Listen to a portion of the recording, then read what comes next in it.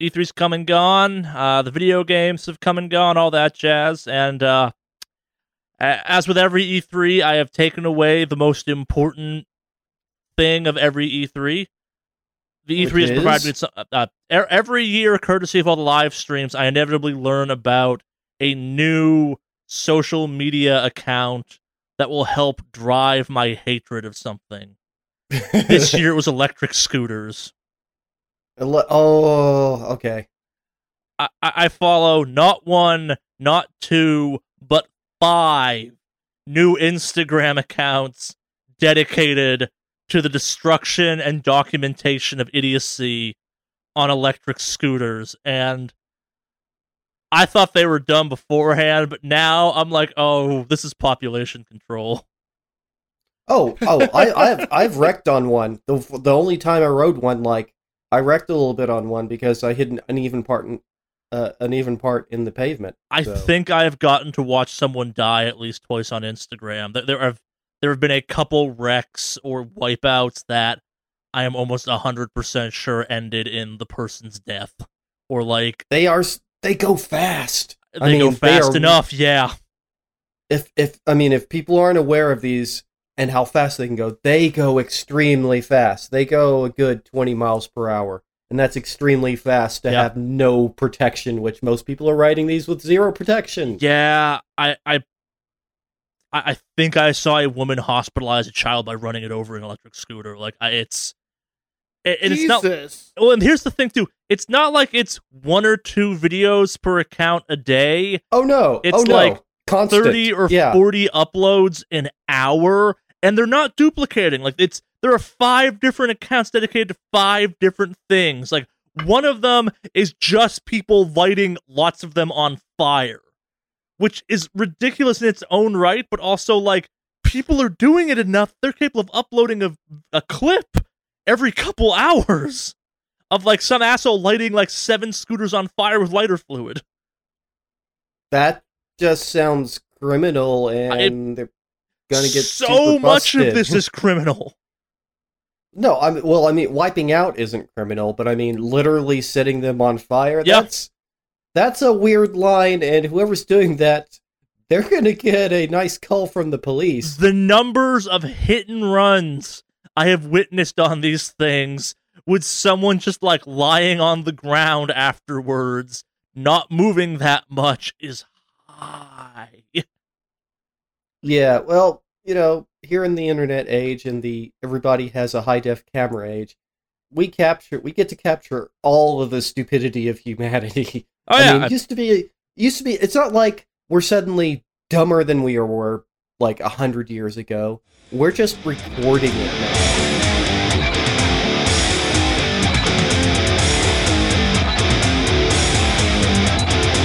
Hello and welcome to the post E3 extravaganza extraordinaire E3 post Wicked Awesome Cast special episode period. Episode 159. I'm Alex, and I'm joined with 2 people who are now hostages for the next few hours stuck with me, and that is Charlie, aka Mordak, and Kraken Zero / Nomad Har, aka Henry. Hello. Alex, you forget the most important thing in this situation. Yes? I am not locked in here with you. You're locked in here with me. This is true. What are you going to ruin for me this time, Charlie? I don't know. It's hard. It's E3. It's hard to do it. No, that's going to be easy. But yes, it's post E3, guys, and there were E3 things that happened. It was Christmas news, if you will, for us. This was more like Hanukkah news. This was Hanukkah news. Like, it was next to Christmas, and you're still excited because you're getting shit, but, like, no kid is vomiting all over their presents. Like, this was kind of a meh E3 year. I'll give you the Hanukkah angle on it, because it did start like a week before and it went on for a few days. Yeah, it went on for way too goddamn long, and by the end you're just going, God, can this be over? Touche. So yes. Yeah, but the thing is, and this is like, yeah, I mean, it just, it just, yeah, like we mentioned this before, it's just become this never-ending concept. It's just going to keep stretching out longer until it's never not E3. Hmm. How much of it kind of live did you two keep up with? Not a lot live, unfortunately. I did catch some stuff afterwards and highlights, but I managed yeah, to keep it up was with a hard to lot do. of it once I got into it, and I think the most interesting part of it for me was kind of, I don't want to call it depressing, but like watching a bunch of people that have been to most of, if not all of the E3s talk about this year's E3 was kind of this, it was weird. And then Jen, who actually went to E3, like would be texting me back stuff like, man, there's a lot of energy drinks here. Like samples, Oh. no, for sale. Like vendors, yeah. Yeah, well, Really? Razer created their own. Razer has their own energy drink Are they now. Bang? What? Are they? No, I thought it was something else they made. Are they Respawn? No, Like I have multiple energy drink samples in my home right now. Some of them are I don't powders you know. mix with water. I don't know. I don't really tend to drink energy drinks, to be honest. Like, only really, really on occasion if I just, She emergency, sent me back basically. names I had never heard of before. Like, I just have one that's called like Game On. I didn't That know this. is Mountain Dew, I think. No, it's powder you mix with stuff. It is a sample of the powder. I have 4 different flavors of powder: pomegranate, watermelon, blue raspberry, tropical pineapple, and green apple. And then I have a separate drink in similar flavors called Respawn. I think one of those is the Razer one, but I don't know. Yes, okay, yeah. because... Respawn is Racer. Respawn is Racer. It contains Okay. 20 calories per serving and 0 sugar. Yeah. Okay. This All right, is so it's a diet energy drink. How much caffeine, though? It Does it... doesn't Does it say, say? but the directions on the side are pour, shake, drink, Game On. I'm guessing it probably has similar to a Monster. Oh, probably sorry, around 95 200 milligrams per serving. Okay, 95. That's a good bit. It That's comes good with a bit. caution: do not exceed 3 servings per day. Not recommended for children, pregnant, or nursing women, and people sensitive to caffeine. Yeah, I mean, the thing is, a typical Monster has about 250 to 300 milligrams, so that makes sense. Yeah, you really shouldn't drink more than Monster. one Monster a day either. No, you should not. Unless you like your heart to explode. As someone who used to regularly drink more than one Monster a day, and who knows someone who, like, downed multiple BFCs a day, you should not drink it that frequently. Like, I've reached the age where, like, if I have Monster the day before to get myself running, like, at breakfast or something, I have a hangover the next morning where it's like, oh, God, I drank Monster yesterday. Doesn't matter when. I could have the entire day to recover and renourish from, and I still wake up and like, did I gargle a bull's testicles last night? Why does my mouth taste weird? Yeah, I really, really don't like Monster. Yeah, like I said, I would only really drink it if I'm kind of in emergency. If I just really need to stay awake for some reason. But yeah. Yeah. So yeah, multiple job Razer sites has have seen one me. now. Multiple job sites have seen me drink out most of an orange juice and then pour 0 cal Monster into that, shake it, and then drink that, because that's occasionally what you do in my industry to survive a morning. Because someone put into a red eye that got in at 2 a.m. in the morning, West Coast time. That's 5 a.m. in the morning, East Coast time. So I am curious, just how Hello Fellow Teenagers is this product? No more so than Razer normally is. Like, it's nice packaging. It's fucking called Respawn. Like, in a world where we have an energy drink called Bang, and their ambassadors are called Bangers, and the question they ask is, do you bang, when they mean, do you drink the stuff? Like, No. This is better by comparison. Yeah, definitely not grown worthy. Okay, yeah, this is much less on the meter of Hello Fellow Teenagers. On the Bang scale, it does not even blip. Oh. And the Bang scales we measure all energy drink cringiness by these days. Like, that weird gamer fuel Mountain Dew ad they're running with the guy in the spider tank, that's a 3 on the bang scale. Bang is a 10 on the bang scale. Because I say again, do you bang? We're clever. See, I kind of like the potion-themed one. Sure, fuck it. Those are kind of fun. For me, those don't rate too high on that scale, to be honest. They're on that scale definitely, but not as high, I would say. I'm just gonna say, as a gamer of the right age and time frame, if you're doing energy and just doing cocaine at LAN parties, were you even actually gaming? Just saying. Like, if you're not grinding up some Adderall with the butt of a cup and then doing a line of that to keep in the game, why even bother being there? It's better for you maybe than some of these drinks. Of course, and we all know that this is a thing that actually exists in esports. They are the overuse of Adderall as well as straight up meth. But anyways, isn't meth a downer though? No, it makes you super jittery. Yeah, meth is a super stimulant, a super ultra stimulant. It's a big problem in CS:GO. Specifically, I imagine so. Specifically, the European chapters of it, where meth is a big problem, and we're bad at combating meth in the U.S. In countries like Russia, meth is an epidemic that like dwarfs the U.S. problem. If you're from where I'm from in the U.S., which is the Midwest, which is Oklahoma, it is a big problem in the U.S. Russia, I'm not sure it's actually totally illegal. I'm pretty sure it is. It's just kind of like in the countryside where I'm from, it's just not policed well because it's sparsely populated in many parts. And that's Russia. Russia's gigantic and it's extremely sparsely populated in some spots, so yeah, it's kind of there as well. Same reasons. It just, there's not enough police to police it, so. I mean, that's the thing. It's like where I'm from. Yeah, there's not hardly enough police, even if they bring in like state troopers and stuff. There's similar problems. Just still, So, yep.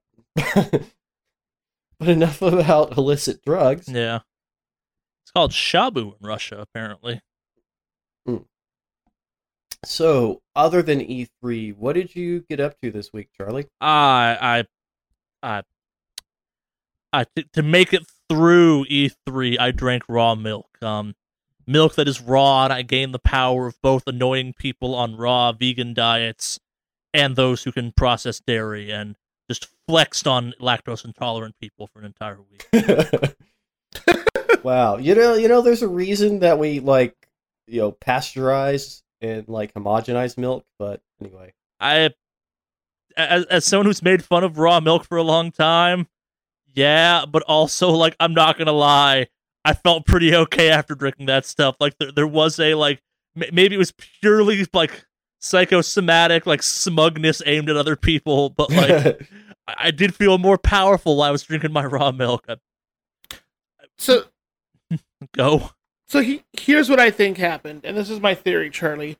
The power of spite and wanting to rub it in people's faces so hard forced your stomach to be like, you're gonna get through this. You're gonna drink this fucking raw milk, and you're gonna get through it. And your body was just like, yes, sir. Yeah, and it just did it. Yeah, I can't think of any other reason why raw milk would have been going through you. Simply for the fact that my fiance is pretty lactose intolerant, and she had to sit there with me with a fucking glass bottle of milk in hand, watching E3 press conferences, just taking swigs from this thing like it was beer, and just the disdain and hatred from the other side of the couch, just you fucking monster, fueled me in a way that things have not in a long time. Yep, that's exactly what it is. Who needs energy drinks when you've got spite? Yeah, I'm kind of with you on this one. So I spent a lot of time kind of keeping up with E3. I follow the Giant Bomb kind of nightly stuff pretty aggressively. If you've been curious about kind of some of the unionization stuff, or just want some really good content on that, go check out their nightly talks. They're always fantastic. The last night is a shit show, as it's always been.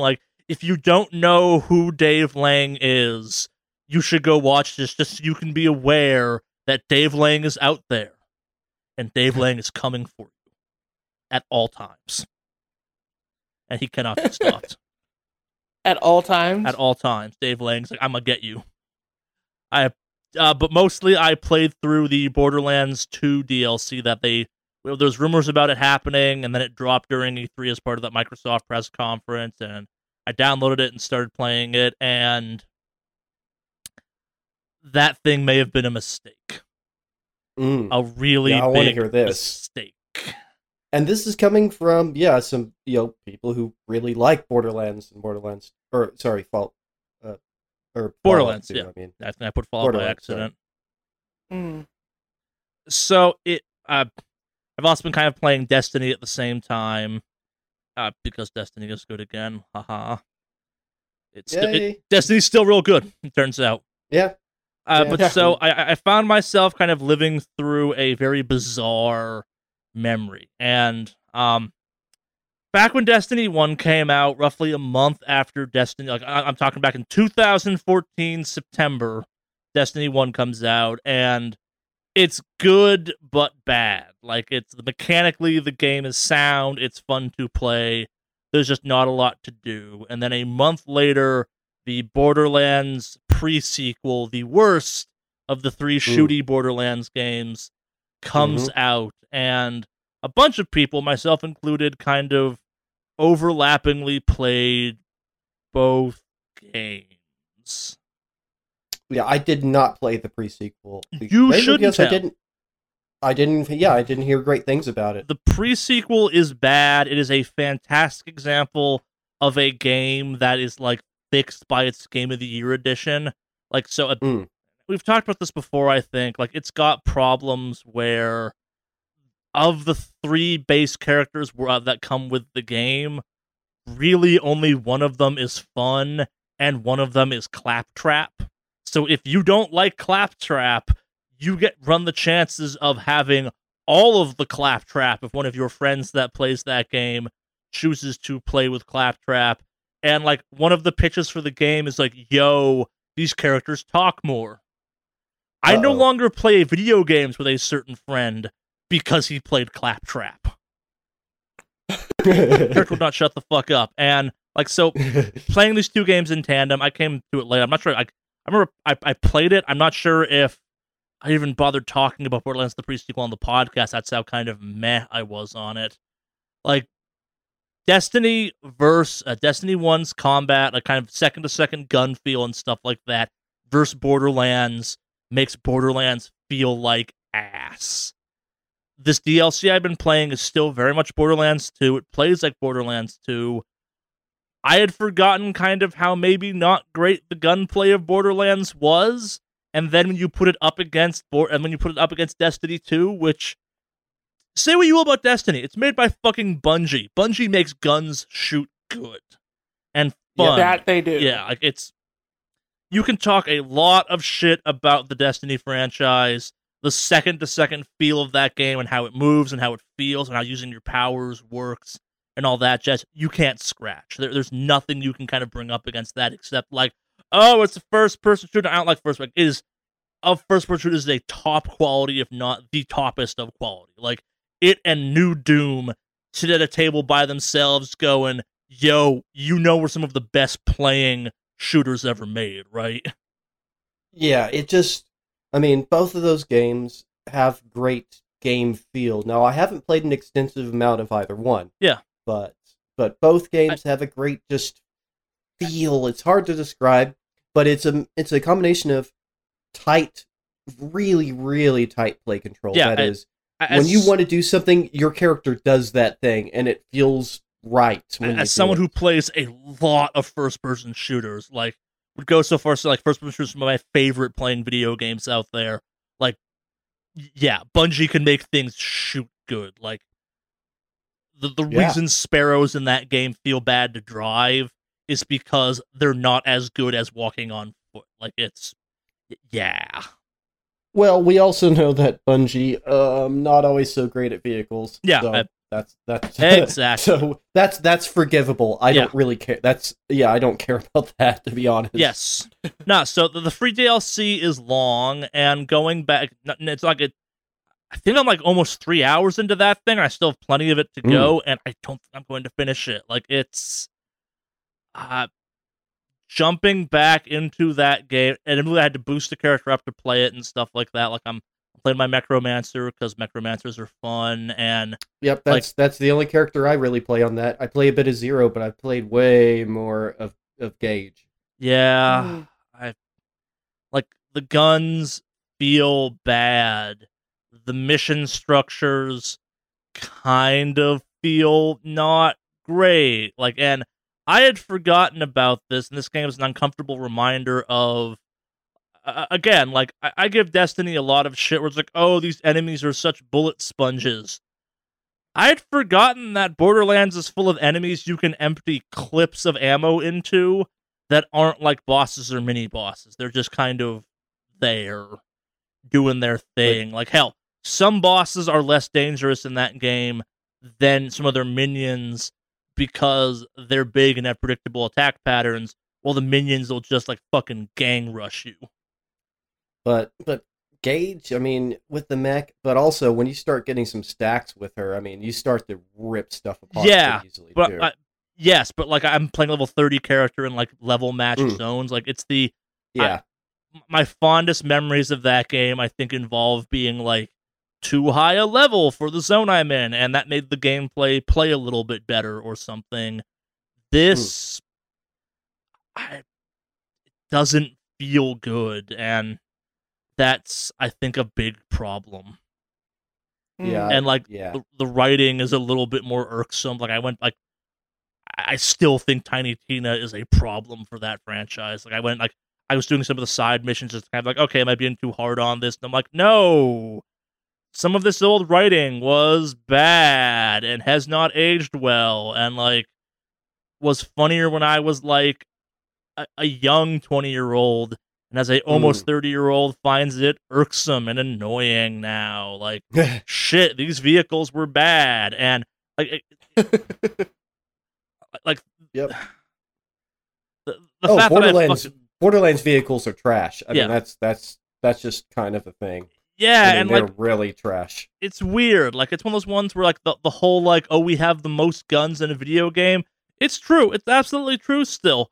Most of those guns are hot fucking garbage that you're never going to actually bother equipping. Like, it's... Oh, yeah. The combinations, I me's cool to have so many different combinations possible, but the thing is, a lot of those combinations are bloody useless. Yeah, it's little moments, like, I started playing a base character before the DLC came out to let you boost, and I'd forgotten just how shitty the first, like, couple hours of Borderlands 2 are. Like, doing that whole, like, before you get your action skill, like, when you have shitty gear and, like, maybe 2 weapon slots and all that game's kind of bad. Like, maybe not kind of, like, that. I'm, in hindsight, kind of amazed I put up with that game to get through to what I remember being better parts of the game, but also having played this DLC, kind of go, was this actually good? Like, here's the thing too. I can't totally justify my my worry about Borderlands 3 now because this is DLC for Borderlands 2. Like, there's just things you can't do in a piece of DLC that you can do in a full-on sequel. It still has to fit within the functional aspects of Borderlands 2. It has to use the same code, same structure, blah, blah, blah, blah, blah. The game looks nice. Like, it's got the cutscenes at least have a graphical boost, which is cool looking. But I've gone from being real excited for Borderlands 3 to, I've heard a bunch of people talk about how, between watching some E3 videos of them showing off some gameplay and hearing people talk about, like, yeah, it plays like a Borderlands game, I don't think that's a good thing. Like, I don't think, like, there are better, like, we've come very far in shooters, and there are 3 loot shooters out there right now. One of them is Anthem, that feels better in a second-to-second way to play than Borderlands. Yeah, Borderlands has a bit of looseness to it. There again, it's hard to describe. It's not tight of play control. Loose feels like the right word. Like I'd go so far as to call it jank or like arcadiness. Like yeah, I can kind of see that. It's got the problem where, and because of level and how your guns work and stuff, it is possible to put multiple headshots into an enemy that, like, in theory, you should be able to kill in a headshot, and they live. Like, Destiny's got a lot of faults, but, like, general grunt enemies and, like, lower-end enemies, as long as you're a high enough level to fight them, you hit their head, they die. And playing kind of a game where that does that and a game that doesn't do that simultaneously makes one of those games feel real fucking weird. Yeah, I mean, you end up doing more damage if you do hit somebody in the head. But yeah, it's not so, and it does make sort of people who like to play snipers, makes it harder to play as a sniper in that game. Because I know people who like to play snipers. So I never played a sniper in that game post Borderlands 1. And yeah, and there is, definitely a sniper class essentially. So I mean, but yeah, I think that's a thing. I mean, it is its own thing still. But yeah, I'm not sure if I would definitely buy Borderlands 3, to be perfectly honest, especially when I'm looking forward to stuff like The Outer Worlds. Yeah, I can imagine a world where this piece of DLC is actively a hindrance to Borderlands 3 day one sales. Like, I'm gonna get it still because it's Borderlands, and I'm kind of curious, but like, I am actively less excited about that game because of something that should have been real cool and real fun, and as a result, it's just me going like, huh, right, this is what a Borderlands game is. I haven't played one of these in like 5 years. For reasons, apparently. Yeah, it's this weird one. Like, we've talked lots about like looter-shooter loot problems and stuff. It's like, oh, we need more loot. That game has too much loot. Like, it's when so much of shit is meaningless, it's just like, no, just give me money. Like, don't make me go through the process of picking up like 40 guns that are bullshit just to sell them, please. Yep. This isn't actually what I want. I know on paper a bunch of people are like, oh, we want loot to rain from the sky. It's like, that's cool.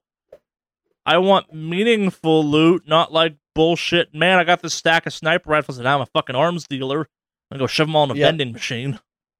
Yep. Yeah. That's what you do in that game. Do that. If only you could do that with regular vending machines. I'm like unhappy with the candy bar I picked up, and I just shove it back in the machine. Well, you can. You just don't get your money back. Yeah. As someone who saw someone take a shit into a vending machine kind of reach an area, there are ways of getting back at vending machines. But all right, thank you for joining us on this week's episode of the Wicked Awesome Cast. We had a good time. Laughs were had, things were discovered, and we'll be absolving. This will be the last episode. That was it. I think we reached our point. The homeless of LA are fantastic. We had a good run, gents. Yeah. Yeah. So I've also been playing not Borderlands. Destiny 2. I'm really enjoying my time in Season of Opulence. I finally did the Menagerie. The Menagerie is one of the coolest things added to that game, and as someone who like really enjoys when that game is cool, the Menagerie is real cool.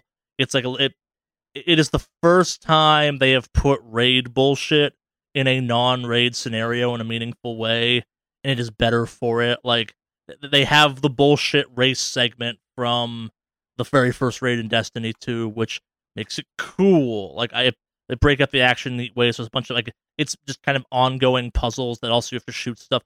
It's really good. The Menagerie is real cool. I regret not getting into it sooner. Like, I got a quest where it's like, yo, go to the Menagerie. I'm like, fine, I'll go. Get there. This place is pretty cool. I'm kind of sad to come here sooner. Turns out Destiny 2, real good. Real good still. One of the progression issues I had seems to be fixed. I still can't advance my Drifter quest line, which sucks, but I'm still working through that Black Armory, which is nice. Some cool guns in there, it turns out. Real cool. Yeah. Yeah, I guess last thing at this point, Agretzko, I think I'm pronouncing it right. The Fox that sings death metal, the second season came out, and it's as good as the first one. Oh yeah, she's fantastic. I own some Agretsuko stuff. Is there more than just the 2 seasons of it? Not that I know of. Fair enough. It's on the Christmas special, but yeah, that's what I've been up to. What have you been up to, Henry? I decided to play around in Terraria a bit because I just hadn't played it in forever. And that's the walking around the giant garden planet game, right? It's Minecraft 2D. Straight up. It's Minecraft 2D. It really is. That's really what it is. No, you're right, yeah. I'm trying to think of what game I'm thinking of now. Unfortunately, the combat reminded me it's as clunky as it is in Minecraft. The combat in it is real bad. The combat is like an old Flash game. Just hold down that mouse button and swing that pickaxe, man. Yeah, it's not, but that's not the point of it. The point of it is exploration and building stuff, and yeah, it was cool. But it reminded me of why I don't generally tend to play it too often if I don't have a whole lot of people on a server. Sure. So, but yeah, that was cool. I mean, so I went back and also have been playing some I'm continuing to play Slay the Spire. I'm hopelessly addicted to that game because it's a great kind of casual game, and I say that not because it's like easy or something. By casual, I mean I can just pick it up, play it for a bit, and be done. Like you play it through to the end, and within like 30 to 45 minutes easily. Mm-hmm. And so it's a nice one just to pick up, and so I've been going back to that. And I've also been playing around with this free game called Viridi, like Viridi. How it's pronounced? I have no idea. But in any case, it's just a free game, and it's free. It's a simulator for growing succulents. So you just have this collection of succulents. Okay, and you what's just this water playable them. on? Steam. It's on Steam. You can just pick it up for free on Steam. As someone who grows succulents, I'm gonna have to check this out. You've brought me 2 great games to my attention, Henry. Don't have Blood Garden and Succulent Digital Garden.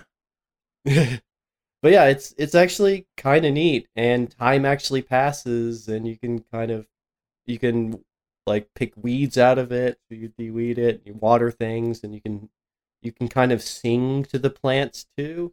It's nice and relaxing. And it's like free. I mean, I think it has some stuff you can buy if you wanted to buy more succulent plants, but it gives you a free new seedling every week. So yeah, it's actually kind of neat, especially a little game that's for free. If I just feel like relaxing a bit and just kind of playing around with the succulents, then I pull that game out. So for those of you looking to have a green digital thumb. Yeah. But yeah, so yeah, but yeah, other than that, I mean, it was just a lot of watching E3. I actually did catch a good bit of stuff live, to be honest. It felt easier than normal to catch stuff this year because there was less stuff like between you were worried about catching. Yeah, I mean, because some of the big ones, like, well, there again, because we had Google and Sony doing their own thing essentially, so that's two that weren't showing there. So I mean, there's that makes it even a little bit more sparse than usual, I would say. But yeah, I mean, I didn't really do much beyond that. So that was my week. It was kind of uneventful, other than just E3. But anyways, Alex. Let's see. I caught up with some of the stuff for E3. Granted, it just had a lot going on, so I didn't get to watch a lot of fun stuff. But before I go into the E3 stuff, I've also been on the Destiny 2 bandwagon. I know we talked about it a little bit last week, but I have been enjoying myself quite a bit, actually. So, I'm playing through Warmind. I know I should just jump into Forsaken, but I'm finishing up through Warmind because I guess I had done what do you call it? Curse of Osiris a while Yeah, we ago. did Curse of Osiris together, Yeah. actually. I That's think your right, friend yeah. kept spoiling parts of it for me. I kept yelling at him for it. Yeah. So we did Curse of Osiris, but after Curse of Osiris was Warmind, right? That's your Okay. one DLC. Yep. Okay. Yeah. So then now I'm going through Forsaken, working my way through that right now. Well, not Forsaken, sorry. I'm finishing up Warmind. I But would yeah, recommend just to kinda- so do the campaign for Warmind and then get the fuck off Mars for a little bit. Yeah, well, I'm just finishing the campaign up. That's all I'm doing right now. Yeah, because there's a very long grindable activity to get some of the better guns on Mars that you can go Mhm. into after, but I'd recommend being as high a light level as possible to tackle them, and or we can tackle them together once I make the jump to PC. Okay. Like it's But yeah, it's been fun, and just to kind of again bounce back on what you guys were saying, the snappiness of the shooting in that game is really fucking good. It definitely feels really really good to shoot in that game. So, Division 2 has been shelved for the immediate future. see Ice-T but then out also- there tweeting about Division and like kind of his frustration with the end game. No, I have not. I know he's a big gamer for sure. He got out there and Uh, was tweeting about. He's like, "Man, fix this game. I got nothing to do in the end game." People are like, "Do the raid." He's like, "I'm not doing the raid. It seems fucked." And I'm like, "You're not wrong, Ice-T." Yeah. But other than that, turns out we had a Ren Fair going on this past weekend. So I went out to the Ren Fair, and it was pretty nice. I like Ren Fairs. I am personally a big fan of Ren Fairs. I have been to many, many, many in my day. You've been to the LA one, Mhm. right? I have also been to the LA one, I assumed you. but had. yeah, it was something about it just being surrounded by trees for a Ren Fair made it feel a little bit more authentic. Mm. I feel like. I What? don't It's know not in the if- stone quarry, and that makes it better. Yeah. So, but yeah, no, it was really cool. I ended up buying my first one of those flip lid steins or tankards, They're whatever. called tankers Mm. at that point. Yes, I bought a tankard, my first one, Nice. and I like it. It's very rough around the edges, but I kind of appreciate that in a sense. So, What's it made my out of? first one, I don't know. It's not a heavy metal, which is nice. Like, so it's probably I'll send you a pewter then. picture of it. Yeah, I'll send you a picture. You mean you didn't buy a big dumb weapon? No, that's not my cup of tea. Yeah, see, back in the day, I definitely have bought some stuff there. But the most ridiculous thing I've ever bought at a Ren Fair was a whip sword. I actually own a whip sword. Mm. Which type of It whip is- sword? Like a segmented blade thing, or one Yes. giant fuck off razor blade? No, a segmented sword, like Ivy in Soul Calibur. Okay.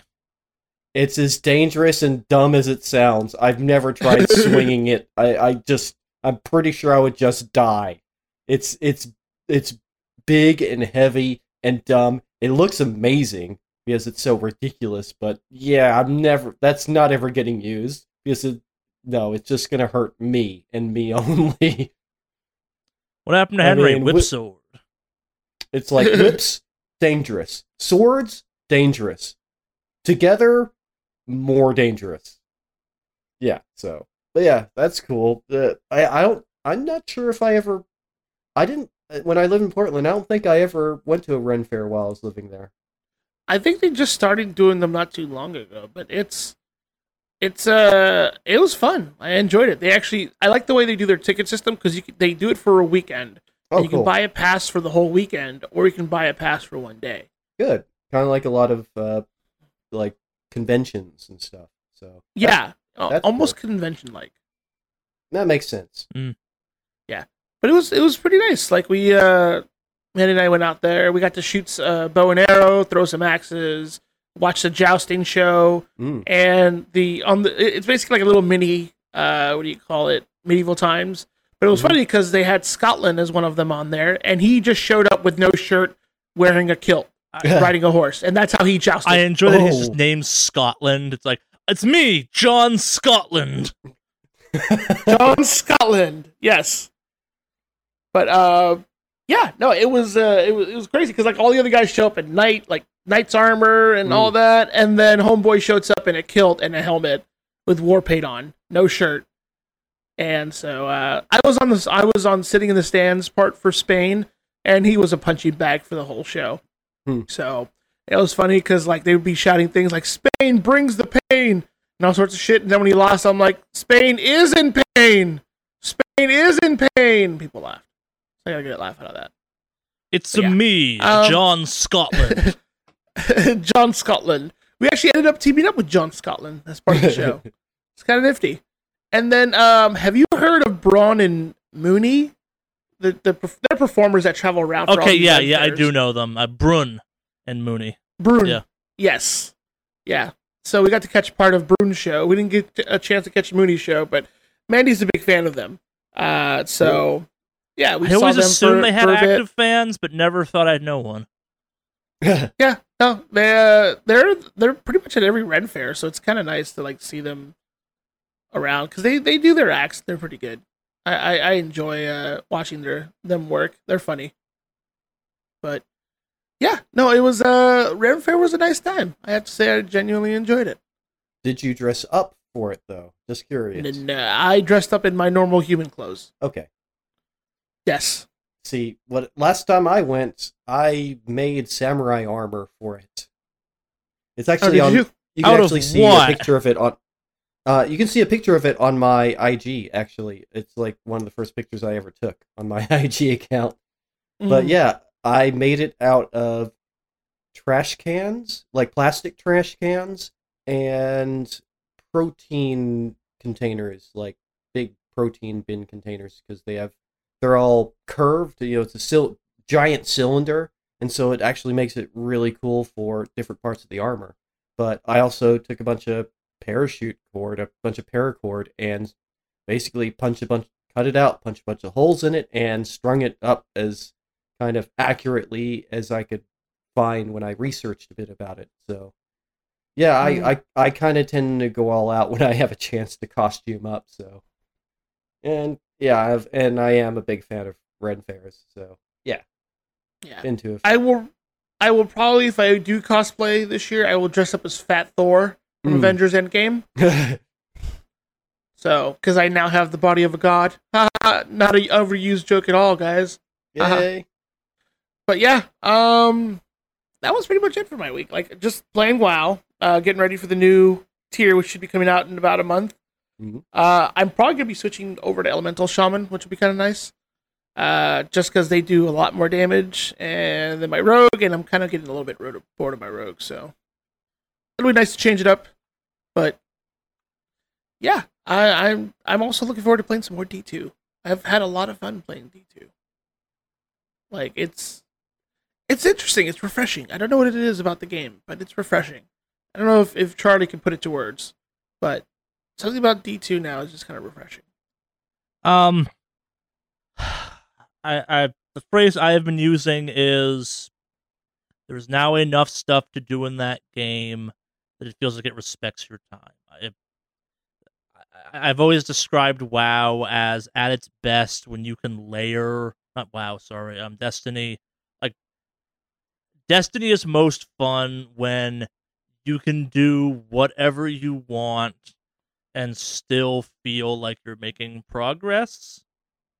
Like, I personally love the blacksmith mode. Like, it is dumb in a way I find really fun and kind of want them to make it a versus multiplayer or PvP multiplayer out of that mode. Like, there's something about how those silly forge mechanics works that I find fun because it's basically basketball.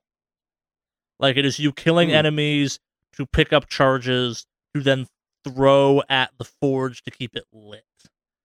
And it's dumb, but it's fun and it's silly, and like you're making weapons that way, and that's a terrible way to make weapons, but I don't know, I think it's cool.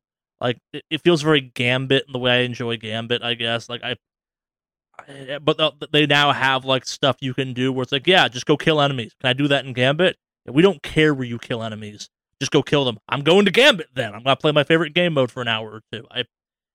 yeah, I know I sound like a raving idiot whenever I go on about this. Like, there's a glut of things to do and accomplish, and as a result, like, you feel like you're making progress as opposed to just grinding away at stuff. And this is how kind of Taken King felt towards its end, where there was just shit to do. Like, like playing made sense. Like, it was the go do what you want. There's a reason to, and I don't think Forsaken, when it came out, had that necessarily going. And I wish I'd come back for Black Armory, because I think that's when things started to change in a meaningful way. But also, like, this menagerie, it is ridiculous, but like, it is something game developers that make first-person shooters should maybe study. If you're trying to make a not another first-person shooter, the menagerie is finally kind of what Destiny players have always wanted out of a match-made, repeatable, like, half-hour activity. And it's great. Like, I have nothing but good things to say about it. And it makes me more willing now to go and do other stuff, so I have the good gear for Menagerie. Like, it's got me back on the grind, because it's like, no, you have to level up for Menagerie. You need to get better, so you're not the worst person on your team anymore. Like, this is a thing you need to do now, Charlie. Yeah, it's got a lot of runway now, and I think, like, Season of Opulence puts Destiny 2 just in a good spot. And, like, here's the thing. The game has always been good. It's was the game worth playing that was the problem. Like we talked about earlier, the second-to-second gameplay is good. Shooting in that game feels good. Like, there's no bad feeling weapon type. Like, even, God, what are they called? The sidearms that are basically just like rapid-fire pistol-y things feel different than hand cannons, and both are nice feeling. I don't know. Yeah, there's a feeling to Destiny that a lot of games don't touch. Like, in other games, I feel like it feels like Halo. We're just like, Halo feels good to play. The way things die in it feels good. The loop feels good. Like, they fixed the economy a bunch for Destiny 2, so it's not as messed up. Yeah. I'm glad you're having fun, Alex. That makes me really happy, because I'm looking forward to when I make the jump to PC playing with you in Shadowkeep. I really am. Like, yes. I'm looking forward to having that game be a social thing and not just me fucking lone wolfing it and wrecking in Gambit. Oh yeah. Hopefully it translates over to PC. I was hearing all your stories of you wrecking people. I'm intrigued. So long as I can get my shooting down, I will still be a force of reckoning in Gambit. Like, I had a match last night that I managed to summon 3 15 moat blockers. I stopped 4 invaders with a bow. Like, I was on fire. Like, maybe people have gotten worse at Gambit again, or like they finally balanced it the right way, but like, we had an invader come over, and invaders have a huge advantage, and just saw me, and he started to run, and I'm like, yeah, motherfucker, I'm coming for you! You come to my side of the map? It's been fun. Side note, that game you were talking about, Henry, Verity? It appears to be on almost all platforms. Like, it's on, like, phones and shit like that, too. Yeah, I imagine so. It's not exactly a game that's burning up your CPU. I was just curious, yeah. It's got a soothing look to it, and I'm like, that looks nice. I wonder if I can play that on my phone. You can. Yeah. Is that it for everyone's weeks? I think so. Pretty much. Okay. Obviously, we're going to talk about E3 stuff. We got some news to get through first, because no rest for the wicked, I guess, or something like that. Alex, if you'll intro the news for us. Thank you. So this is where it gets weird. Like, this isn't necessarily news about E3. If it was just news about E3, we would talk about it as part of E3. But we're going to start off with something fun. The next home for Fallout Shelter is the Tesla. Our joke about how the Tesla is the new platform for video games from last week has become a dark reality we all should feel ashamed about. Yeah, why did we do this? Why didn't... This is unsurprising, because it's Elon Musk being Elon Musk. You got to move those units somehow. Yeah. And that does it for our funny news this week, I guess. We got kind of 4 major ones, then we'll use to dovetail into actual E3-ness. Which do you guys want to talk about first? Because all of them are kind of heavy in their own, so I just want to go down the list, because that makes it easier. Well, I know the ones that I'd like to talk at length on. Sure. It doesn't really matter. Let's start with the Amazon one. For those not familiar with this, Amazon has a gaming system thing called Lumberyard. It's a kind of development platform. It's similar to the CryEngine. It's like Unity and all those other kind of game development tools. And they also employ, I did not know this, some in-house game developers. And they laid off a shit ton of them kind of in the middle of E3, which people lose their jobs all the time, but like in the games industry, it's kind of getting laid off on the 4th of July or on Christmas. Yeah. That's pretty low. I mean, it just goes to so many different things, but it's like these places are not budgeting correctly, or they just don't really care to budget for the long term, and they just budget for the short term. And so I can't say that you are good at business if you're literally laying off dozens of people. That just tells me you actually don't know what you're doing. Go ahead. The explanation given is kind of they are reorganizing to focus on a few games they have in development right now that will hopefully kind of launch the platform up. Most notably of as New World and Crucible. I don't know what Crucible is, but New World is that colonization MMO we kind of made fun of a couple months ago, I think. So that seems like a dark horse to back personally, but here we go. Yep. Yeah. Allegedly, this is kind of normal business quotations around all that, which isn't great to hear, but also isn't surprising at this point. I'm sick of that being normal business. Yes, I am too. I mean, we've all made our feelings on this extraordinarily clear. But yeah, it's just, it's a problem with kind of corporate world and corporate America. Yeah. But just corporate world in general is the devaluing of your workers that are actually getting the actual work done. Mm-hmm. And it's not going to change until we have a union. Yep.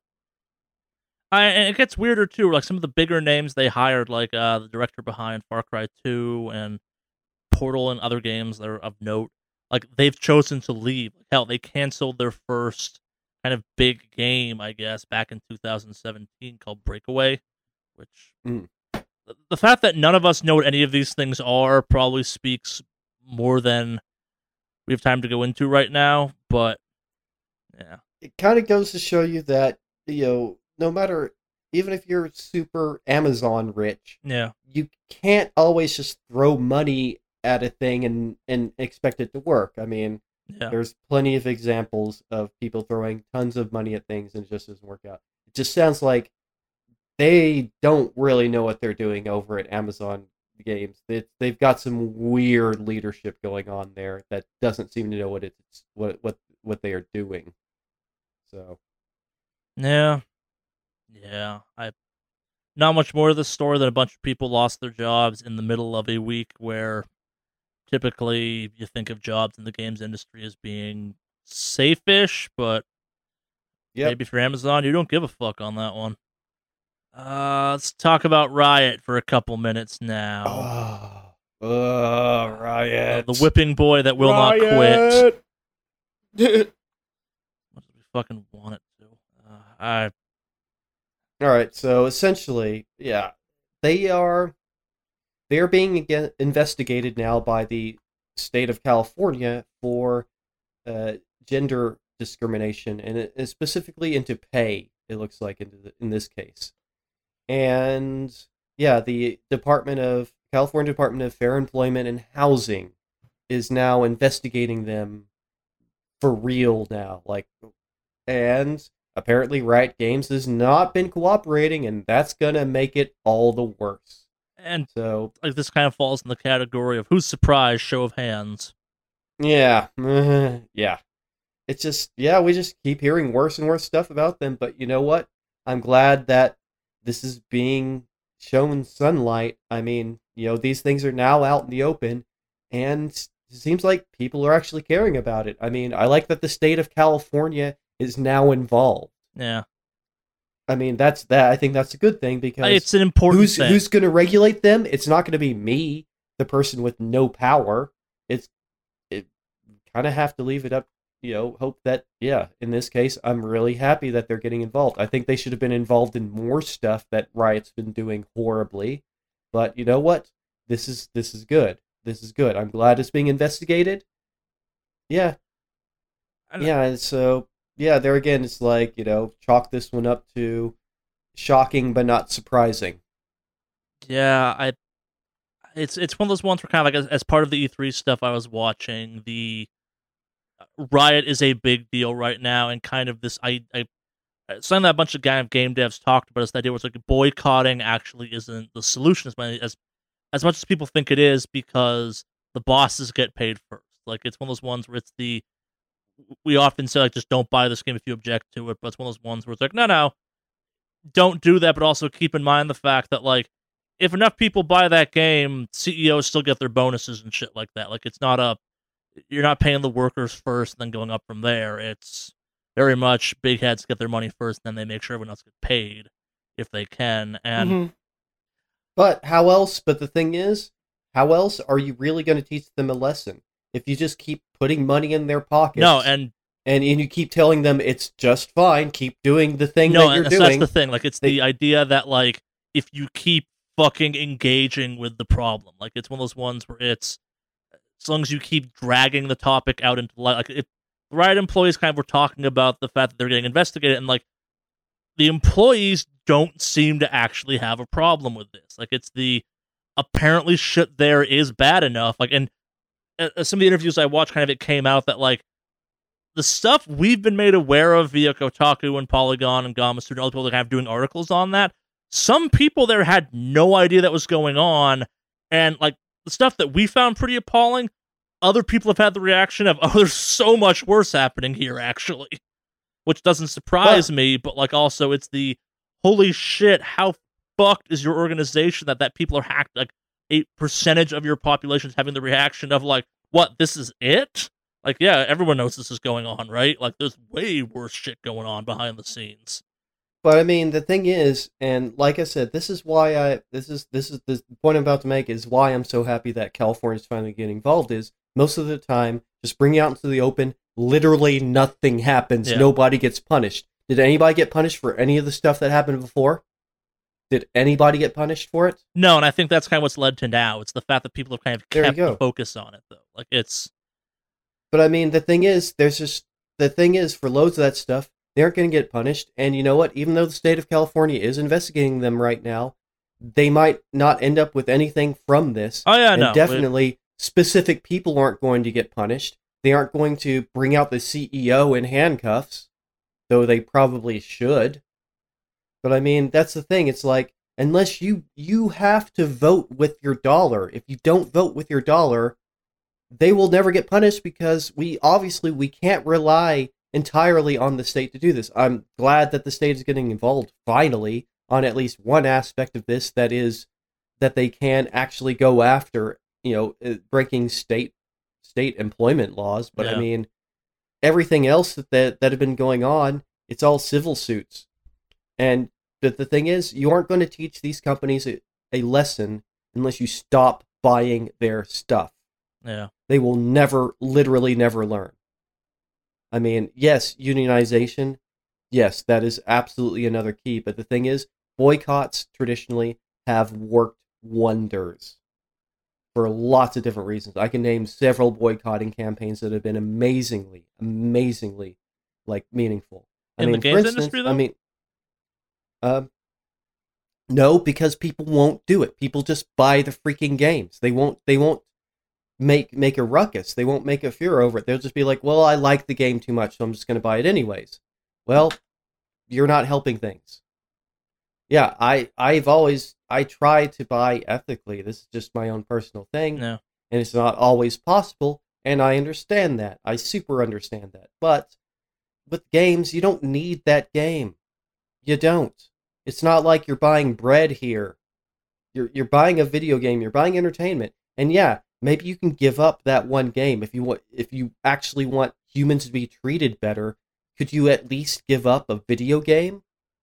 I mean, it doesn't seem like much of a sacrifice to me for like human lives. Give up a video game. Save a life. I mean, it doesn't seem like a hard concept to me. It's like I'm not having to give up anything that's difficult. It's not like I'm having to give up eating for to help them out. I could just not buy a piece of entertainment. So that's that's where I stand. I mean, it's not going to change, and they don't care because they only really care about the money line when it comes down to it. What's profitable, what's not. And maybe if you cause them to make a cynical change because they're forced into it, that's fine, but you aren't going to force them unless you hit them where they actually care, which is their profits. If you ruin their profits, they will listen. I guarantee you they will. I would say to a certain extent they'll listen, because when the profits start to drop, the people at the top who make the big decisions will still get their due. Yeah, but they'll start to panic because if your company is just not profitable, it doesn't matter how high you are. If the whole company collapses, you go down with that. Yeah, but those people have guaranteed sign bonuses for what they do anyway. That's the reason you have these big like CEOs who take over companies that are failing, and then they just turn to shit anyway, but they still get their due. It happened with the Toys R Us CEO. It happened with the Sears CEO. You have all these guys. Everybody else who was hired got fucked. Those big guys, they get their due, regardless. And it's because the system itself is set up in a shitty manner. Then it's time to break the system. Yeah, I mean, that's the thing. And one of the ways to break that system is to make sure that the companies that hire these honestly sociopathic CEOs, make sure that these companies don't get profit. That's the thing. They're, again, voting with your dollars. If a company hires a CEO that's sociopathic, you should be like, no, I'm not going to give you money because your CEO is a sociopath. Mm-hmm. So, yeah. I mean, that's the thing. It's like, it's not going to change. It's never going to change unless we do something about it. And just buying the stuff anyways doesn't help anything at all. I mean, maybe in the short run, it's like maybe some people might not get laid off. But as we've seen, it doesn't matter how profitable they are or how well they're doing. They will just lay off people because that's what they do to make a few extra bucks so they can buy that second yacht. So, I mean, yeah. Screw them. Take away their livelihood. Make sure that these types of CEOs are no longer, this type of management is no longer welcome at any company. That's how it stops. Yeah, I mean, yeah. If your prey flees, leave them no home to return to. Burn everything. Make sure that they don't have an office, another CEO, cushy CEO position to get into. You burn it all. End rant. I don't think anything you said is wrong or kind of inappropriate at this point. Like, it's one of those ones where someone who often like takes the stance of fix this so the government doesn't because you don't want the government fixing this.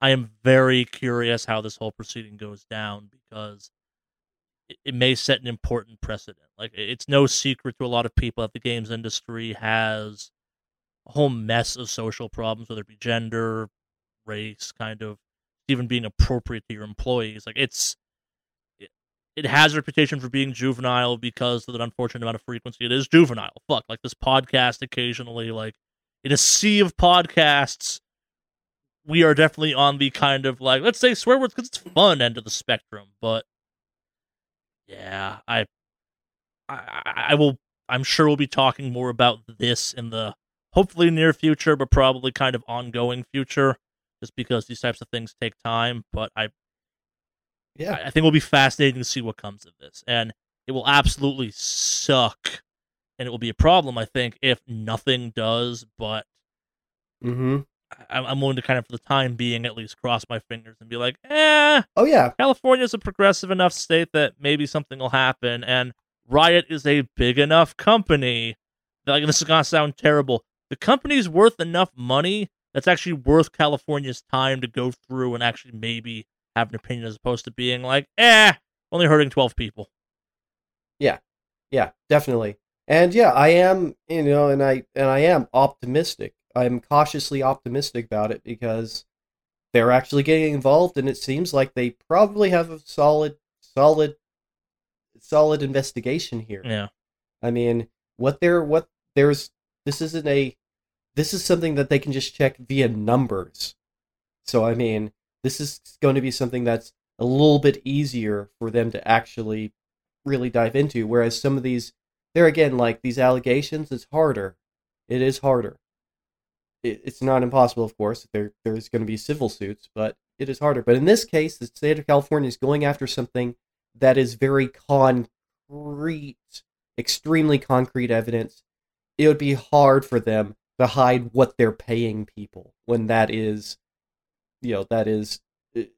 knowledge that you can get. That is available knowledge. So, yeah. How about we throw in a bit of a palate refresher in between? Obviously, that's transition, but because it's an easy transition to make. You want to talk about Bowser quickly? Yeah. All right, let's talk about Bowser. Yeah. I kind of have to spoil one of the greatest moments of E3. Nintendo got out there and officially recognized that their new, head of Nintendo America. Like, what's his official CEO? President of Nintendo America. That's the right phrase. That's what I was looking for. Is indeed one Doug Bowser. I believe it's Doug Bowser. and they definitely had fun with it. If you haven't seen it, go check it out. It's fun. It's one of those ones where there was only two ways to go with this one. They could have acted like absolutely nothing, or they could have done a little thing with Bowser in a tie, which, by the way, I now want Bowser in a tie, the amiibo. I think Bowser looks great in a tie. And then have him be confused as to which Bowser is actually the president of America, Nintendo, or Nintendo America, and then have him step in and just be like, yup, I'm Bowser. Yuck it up, internet. But beyond kind of being a great meme source for E3, he also, as part of E3, got out there and talked about how he really hates the idea of crunch and how he's going to try and help Nintendo kind of steer into the not crunch land. It's been interesting E3 for that, where, like, be as cynical as you want on this one. I certainly am being, but you had, like, Animal Crossing get delayed because they don't want to put their employees through crunch. You had the CD Projekt Red president, CEO, owner, whatever his exact title is, get out there and say, we are working our asses off to avoid crunch for Cyberpunk. Lots of companies out there very trendily saying, we're trying our hardest to avoid putting people through crunch, which is great, and even if you arrive at a good outcome via cynical means, it's still a good thing, I think. But yeah, I think it's important to see as high-ranking a member as Mr. Doug Bowser. I just want to call him Bowser for short. I know I can't because then it's just call him Bowser. Just call him Bowser. Fine. It's important to see kind of someone as high-ranking in a company like Nintendo get out there and condemn the practice. And yes, you can be as cynical as you want with the whole, oh, it's easy to say it but hard to do it. Yeah, we get it, but have an official stance on it is something nice, especially to see out of one of the big three, if you will. Yes, absolutely. And yeah, I absolutely agree that, yeah, I don't care if it's cynically based or not. The point is, it's out there, it's being said, and now it's public knowledge and you're going to be held to it. Yeah. So that's the other thing. It's like, there is now a level of accountability for these companies that are coming out and saying, making good statements about, against the idea of crunch. Yeah. And yeah, I'm really happy that he, for one, has already out the gate. I mean, in his first major public appearance, this is something he felt was important enough to say on literally his first major public appearance in his new position. So that's to be commended, honestly. I mean, it's not necessary. It is trendy, but it's not necessarily that popular. I mean, we can still count the number of people that have made statements like this on one hand. Yeah. So yes, it is trending to a certain extent, but it's not like it's happening all over. So, Because a lot of them don't want to make statements about it because they know that they'll be caught up in it because they engage in it regularly. Yeah. No, and like I said, like it's. But super cool. I mean, honestly, there again, yeah, like you said, cynical or not, it's great, fantastic. I mean, I applaud them. Yeah. They could have talked about a lot of things. I mean, like I said, this was his first public outing, and it's like, what do you want to be is, what people will remember you as in your introduction. People are going to remember this. I mean, because it's his first major thing. So, I mean, that's pretty big, really. Mm. But, yeah. Yeah. It'd be nice to see more statements out there like this. Mm-hmm. We'll see what happens. Our last piece of kind of... This one's actually less uncomfortable and more kind of step in the right direction, but the internet's also terrible. Yes. Alright, so Cyberpunk 2077, a game about kind of human modification and what it means to be human, etc., dating all the way back to its roots in the tabletop community that were a little bit controversial, actually, has, as part of a tech demo, as part of it was the PC gaming show, actually, there was a poster, or they were showing a scene that had a poster that had a trans model in the poster, kind of thing. For those curious, this wasn't some kind of like overly explicit poster. It was a highly sexualized one, and the internet lost its shit on this topic. Because actually, it was a little bit of explicit. Have you actually seen? Yeah, have you seen the poster? I guess like as someone who's read a magazine recently, that feels like something you get away with in the modern era, and this may be kind of my ignorance on this topic. Like, it feels appropriate to what that game is, unfortunately. Compare it to other ads in the game. I haven't seen other ads, I guess. Like, I love one of those 3 posters, and I think it's... Yeah, and to me, it's in poor taste. In poor taste, definitely, but I'd also say, like, the real world would not be free of equally Let's just say that there's not a lot of good trans representation in media, period. And what it is, it's either sexualized and fetishized like this, or it's condemned. And that's the only 2 you usually ever get to see. I mean, I can count the number of decent representation of trans persons in media on one hand. And now I'm talking about, like, going back way far. It's like, like, I think, like, one of them is Twin Peaks.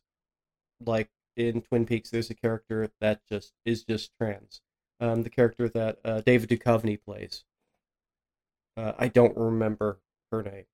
Sure. The character's name. I would also bring up the fact that this is the game that has, as part of its kind of marketing material, shown the lady in the bra with the removable jaw. Like, yeah, and I don't know.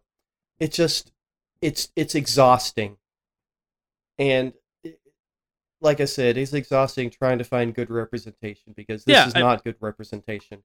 And so, but yeah, not to belabor that point, which is already, I mean, this is something that came up, but what we actually want to talk about is that CD Projekt Red are actually responding to this criticism, and they're actually going to try to make sure that their character creation system is way more inclusive. And that's actually why I brought up the origins of the game, because going all the way back to the pen and paper stuff, the concept of body modification, like, there were rules in the game for actually making your character trans. It was, unfortunately at the time, a negative penalty to your character's kind of overall stats. I believe it was like a -1 to humanity or something like that, because but the humanity stat was also kind of like connection to your body, which was a whole other weird thing. Cyberpunk the tabletop is weird. We're going to talk about it more in a couple minutes, but, like, if they're going to, in earnest, actually make kind of this a thing you can do in the game and have it just kind of be a thing as opposed to a negative thing. A mechanic? Yeah, a mechanic. Yeah. So, and you know what? There again, this was what I was telling you about pressure. I mean, all this took was public pressure of people rightfully pretty upset about it because there again, you usually find either, overly fetishized representations or just really negative representations there for the humor value. Yeah. Ha ha, the guy's a girl. Ha ha. No, not cool. But they didn't. I mean, they didn't. I'm not saying they did that. But Yeah, I'm saying it's a matter of representation, and trans persons have it harder. Yeah. Than most people. Period. I mean, it's just high levels of violence and poverty. I mean, it's bad, and yeah, I'm glad that they are choosing to respond to it in a positive way instead of. They could have taken a lot of ways to this. I think it would have been really dumb to do, especially during Pride Month. Yeah. But and yeah, I think part of the issue is the company historically has not necessarily handled this topic well. Like we on this on this podcast have talked about at least one. I think we talked about the second time. Like their marketing team needs to get fired a little bit every once in a while when they say something in poor taste or have a kind of member of the staff get out there and say something where it's like, no, you do know you're making cyberpunk, right? Like this is a charged game from a variety of angles, and like you can't act like you're doing one thing and then have some asshole out there saying like, oh, but this. Yeah. A part of me almost wonders if there wasn't the backstory on this one, if kind of the first half of this topic would have even existed. Like it does not seem to be in the best of taste, but also like this is a highly sexualized game, hypothetically. Like it's what they've shown of this game already has put The Witcher in some ways to shame in the kind of we're gonna show tits aspect of thing. Like it's the Cyberpunk is a bizarre world of kind of marketing critiques and what does it mean to be human, and it's kind of taking kind of modern concepts to just an extreme degree. But we'll see. Like it's one of those ones where if the game comes out and this truly, like, I will happily change my sense of this is egregious and kind of fetishistic. But someone wrote a great article on kind of like just let them make the game they're trying to make and we'll judge it later. And I think that's at least for me the stance I want to take for now because I don't know kind of what that game is yet. And it's one of those ones where I am more than happy to be like, nah, this is in poor taste when I can actually judge it. I still haven't seen that game outside of a YouTube window kind of thing. But I will say this, from a development perspective, you want changes to be early in the process, not late. Yes. And the earlier that changes happen, you don't want to keep throwing stuff into it late. I mean, it's an idea called feature creep. Yep. That we talk about with a lot of frequency lately. Yeah, we've talked about that a lot. Yeah. But that's why I'd rather, something come to light right now and then they can say, all right, we can actually work on that now. We have time to work on it now. Yeah. This isn't something that was brought up a month before it's released, so they scramble around just to do something. This is months before the release, so there is actually time to work on this because they are still in the process of just creating the character creator.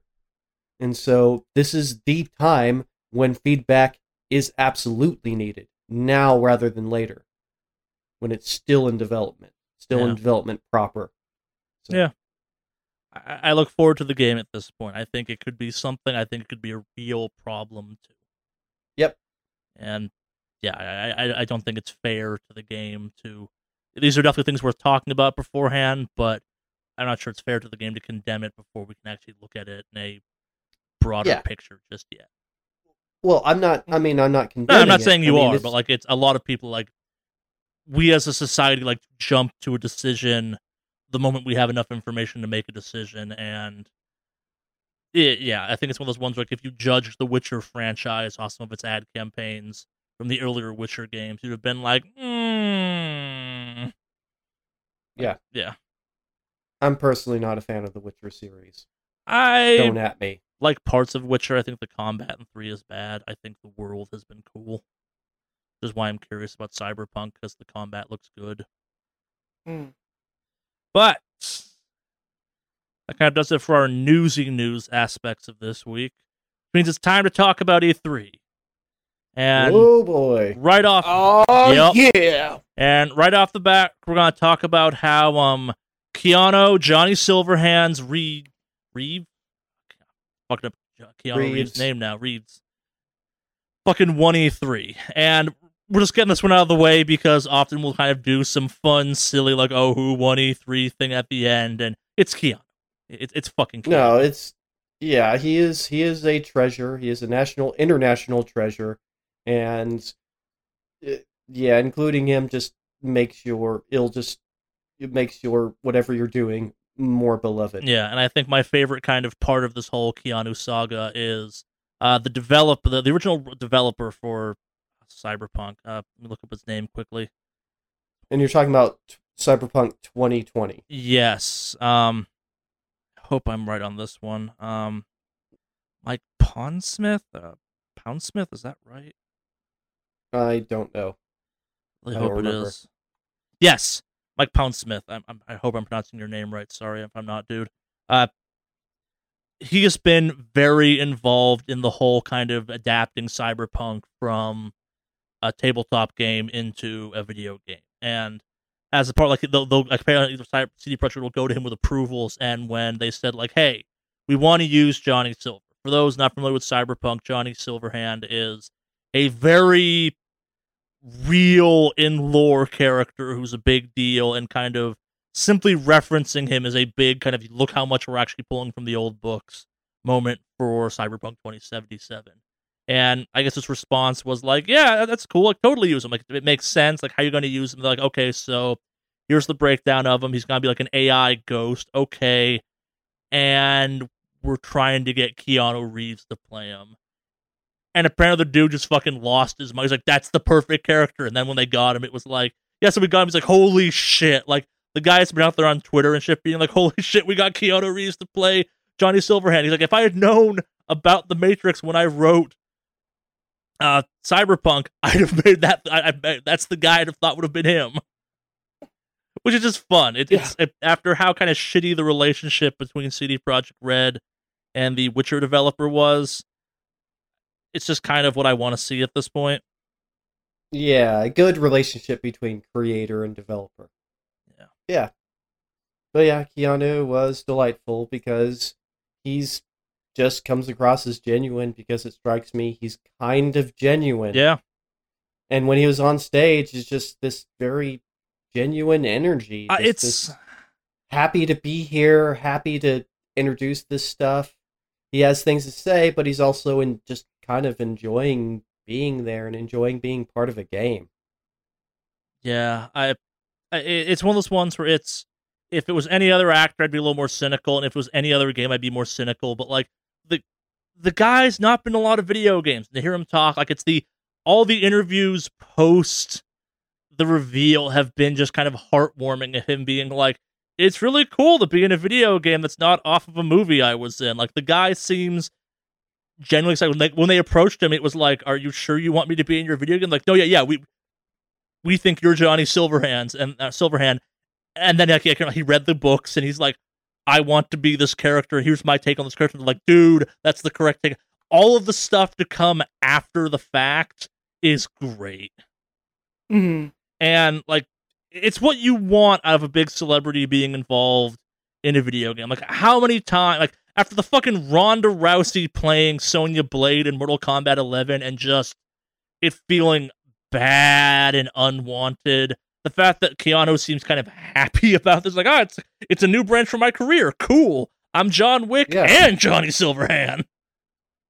Yep. Yeah. Remember, he was also Johnny Mnemonic. Yes. Yeah, I was gonna throw the Johnny Mnemonic angle on this one, but thanks for catching that one. Makes a lot of sense in the modern context, doesn't it? But yeah, like between kind of all, I've super enjoyed all the memes of Keanu throwing to weird stuff. Like, people have been taking that video clip and just making it in their own kind of Nightmare Factory thing. It's great. I highly recommend diving into that, because like, it ranges from him being like, either my favorite one is him throwing to himself, or him like throwing to like weird cat videos and shit like that, or him like throwing just a blank screen. It's like, yes, you all get the point of this meme. Congratulations. So there are like 2 different Keanu memes flying around right now. There's that one. There's also the one, I guess, because he was recently in that Always Be My Maybe show or Netflix movie, which is also great. So, yeah, if you haven't seen that, that's also a great movie. I haven't seen it yet, but Mandy saw it and she said it was fucking great. She's seen it twice now. But I guess there's one now where they have Keanu walking into music and they just change the music he walks into. There's an entire Twitter account dedicated to it. So something about that, man. I don't know what it is. Yeah. But yeah. So there's 2 current Keanu memes on the rise, if you're into the meme economy, if you will, because of this. So you're skipping. Also, you're skipping over also one other meme, but I'll go into that in a second. Is it the breathtaking thing? Yeah. So that's my favorite one. Little fun tidbit on that one. Charlie, we know the guy who yelled, "You're breathtaking." We do? What? Yes. He was part of Extra Life LA. Oh, Really? Who was it? Do you remember Peter Sark? He used to do all the AV stuff. I think he was before my time, but okay. Well, yeah, that was him. Huh. He's the one who yelled it out. That's cool. So, it's funny because So I thought that was really interesting because it turns out it was one of the people that was involved in Extra Life LA. So he actually helped us do a lot of the AV stuff early on. Yeah, I think I took over his job time. because he stopped coming, I think, or something. I don't remember. Yeah, well, he was doing his own thing afterwards. But have you heard the little controversy post your breathtaking event, if you will? No, what happened? Henry, have you heard? Do you know where I'm going with this one? No, I don't. Okay, so there's a whole clip with obviously he yells, "You're breathtaking," and then Keanu's like, "You're breathtaking. You're all breathtaking." Yeah. And so CD Projekt Red reached out to Peter and said, "Hey, we want to give you a free copy of the collector's edition to Cyberpunk 2077." And he was like, "That's cool and all, but would you donate a Xbox Gamers Outreach cart to a children's hospital instead?" Oh, that's awesome. So it's getting mixed reviews, actually. And I'm interested in taking your take. So here are the 2 sides here. And I totally get his background because I don't know if, well, obviously you guys don't know much about him, but talked about Extra he was Life involved a with bunch, though, and stuff. Like if he was involved in that, the move makes sense. Yeah. Yeah. Absolutely. So have you guys heard of Gamers Outreach? Yes. They're a pretty popular charity out there. Specific organization, no. So what they do is they make rollable console carts for hospitals. Oh, these things, But they're cool. Yeah. Yeah. So actually, funny you mentioned that, Charlie. We know the guy who runs Gamers Outreach.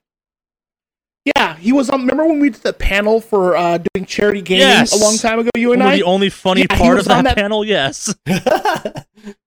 He was on that panel. His name's Zach. Zach Wiggle. He was featured actually on the 30 Under 30 for some tech stuff. We should have him on the podcast at some point.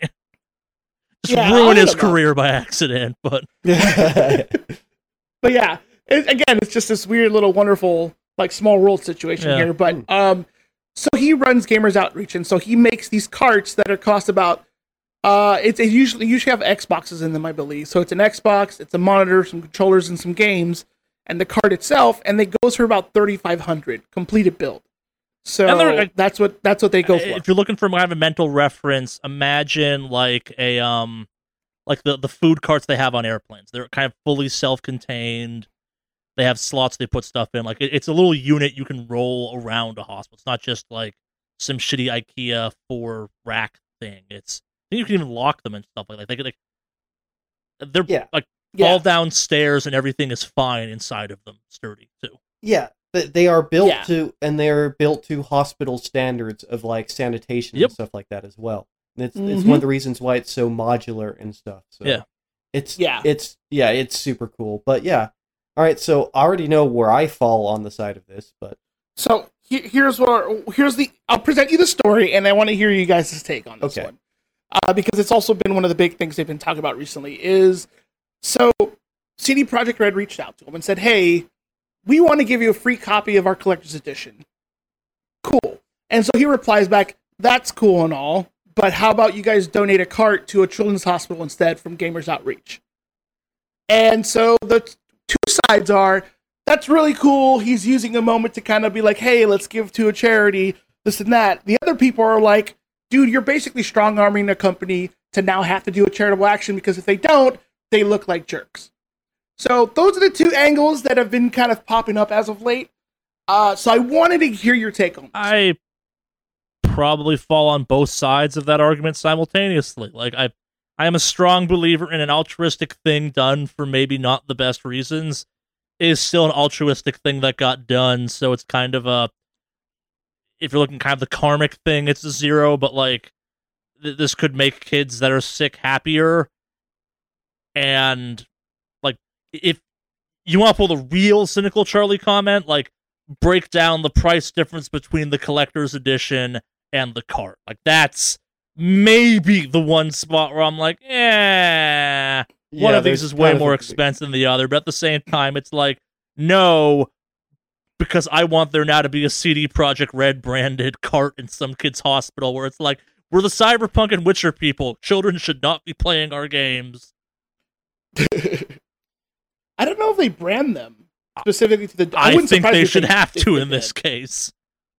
Yeah. But, yeah, I don't know. I definitely fall on the side of, I'm glad that he's using it as an opportunity to be like, hey, here's a chance at charity. A charity, it's not like, you mentioned, you went on and described how he is super involved in this sort of thing. It isn't out of nowhere. So, but yeah. I can understand this discrepancy in what's being offered and what he's asking for. But, yeah, you know what? Maybe I think he just wants more visibility for this charity, which is pretty cool. But even that, like, I would actually just, want a donation straight to a children's hospital. But I mean, that's also kind of just me. I mean, but the carts, the games. I mean, there's been studies about how we can literally take your mind off of pain, and it helps a lot with pain management.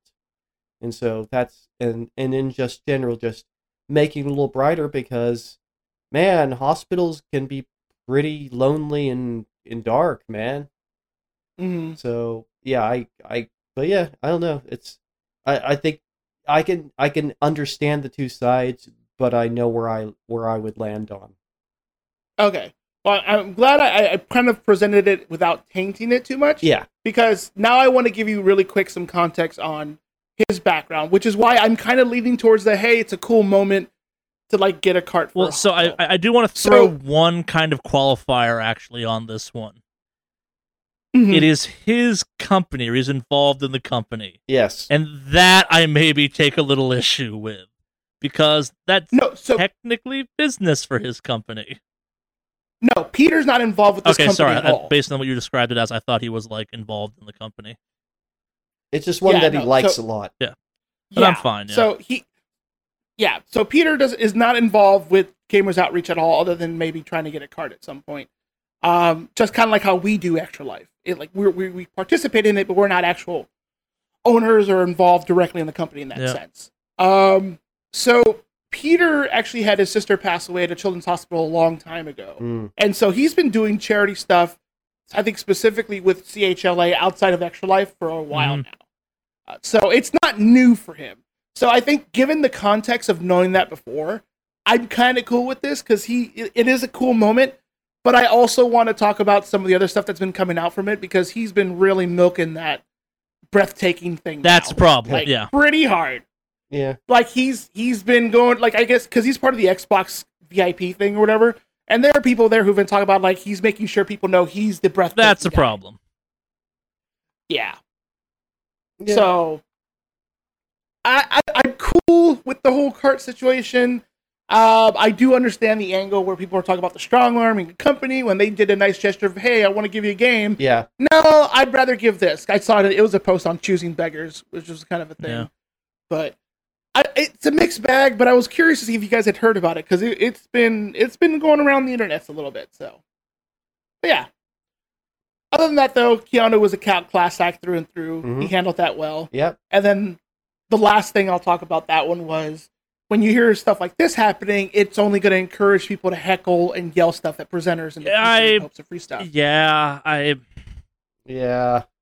I don't disagree with that. It's Okay, that's actually a really cool perspective on that. That's a really good perspective. on it's that. something we're going to talk I about hadn't kind of even thought moving about on, that. especially in the Bethesda press conference. Exactly. Why don't I segue to Bethesda? All right, so is it time to talk about E3 in kind of broad strokes?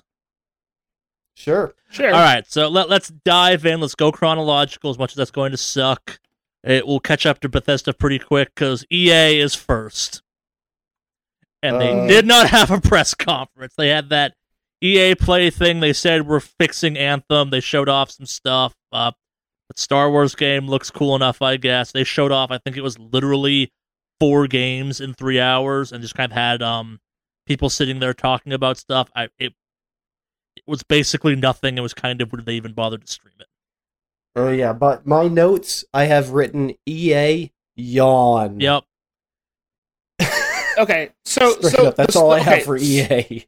So the Star Wars game looked really good. Does it? Because what have we actually seen of that Star Wars game? Well, I think that's the first we've seen of it, but I like the idea that, like, okay, so I really enjoyed playing, like, Jedi Academy and Jedi Outcast. Okay. So this, in a way, reminds me a little bit more of it, but with some extra fun stuff involved. Obviously, the Jedi Outcast and Jedi Academy had a lot more flexibility as far as the movement for the character goes. Mm-hmm. But I kind of dug it a little bit. Like, I was cool with it. I enjoyed it, personally. So... did we watch different trailers or something? Because, like, this reminded me more of Force Unleashed than either of the games you just mentioned, and that's not a good comparison. Yeah, no, it's more like, well, yeah, I didn't play Force Unleashed, so I'm basing it off my perspective with Jedi Outcast and Jedi Academy. I guess what I'm going with is the angle of it's a single player based Jedi kind of adventure is what I'm going for, and that I appreciate. I don't know. As someone who played both of the Force Unleashed games, there's a lot of people in this game that are capable of parrying or surviving lightsaber blows. Just saying. That's fair. Oh yeah, that is one thing that I did find interesting about that. I guess there is one thing that I found interesting about that one in particular is they actually did talk about how they tried to make the combat in a certain sense be a little bit more realistic to the technology. That is, you don't hit people with lightsabers multiple times. Because the thing is, they straight up said, like, a lightsaber ends the battle. You hit with it once, it slices them in half, it's over. So all the combos are built on, I'm not actually hitting somebody with a lightsaber, not just hitting somebody with a lightsaber repeatedly, which, yeah, that doesn't make a whole lot of sense. But yeah, when it's the finishing blow, when you actually hit somebody with their lightsaber, that actually makes a lot of sense. I'm sorry, I'm watching. That's kind of I watched a trailer where someone got hit with a lightsaber multiple times and did not die. They had like burn marks on the outside of their armor. That may mean that they're meant to, because the armor meant to take a little bit more damage. But yeah, I saw other parts that were specifically described as they wanted to make it feel more like a lightsaber is a super deadly weapon if you manage to hit with it. But there's a lot of characters that have various ways to deflect it, either weaponry or armor. I remember spiders that survive multiple lightsaber hits from this trailer. Like, people seem excited about this game. I played both the Force Unleashed games, and there was cool moments, especially the mod that made lightsabers one-hit kills. But I don't know. People have called this like Jedi Dark Souls, but I think is a completely wrong name for it. I've heard that too, actually. I don't know. And this might be me being too cynical for my own good at this point. It could be cool. I'm not going to condemn this thing because it's just EA, but I remember the Force Unleashed 1 and 2 way too well to give this game trust before I can play it. That's fair.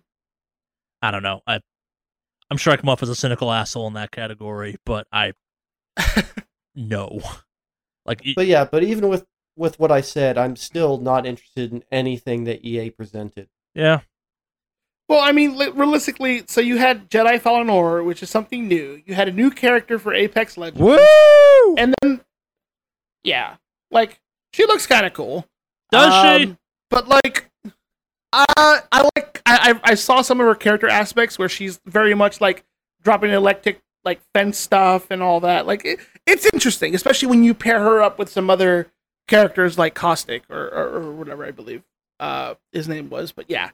So I kind of dig the character. I don't know if they're gonna do some more stuff with their season 2. They have their thing or whatever. I forgot what it's called, the season pass. But yeah, I thought she was kind of nifty looking. Are you playing Apex Legends still? Will No. she bring you back? Probably not. Is she really that nifty? She looks nifty to watch, but I don't think I'm gonna play the game because I have another shooter I'd prefer to play. That's fair. But yeah, other than that, what did they talk about also? What, Battlefield 5? Same thing? Battlefield 5? Yeah. Yeah.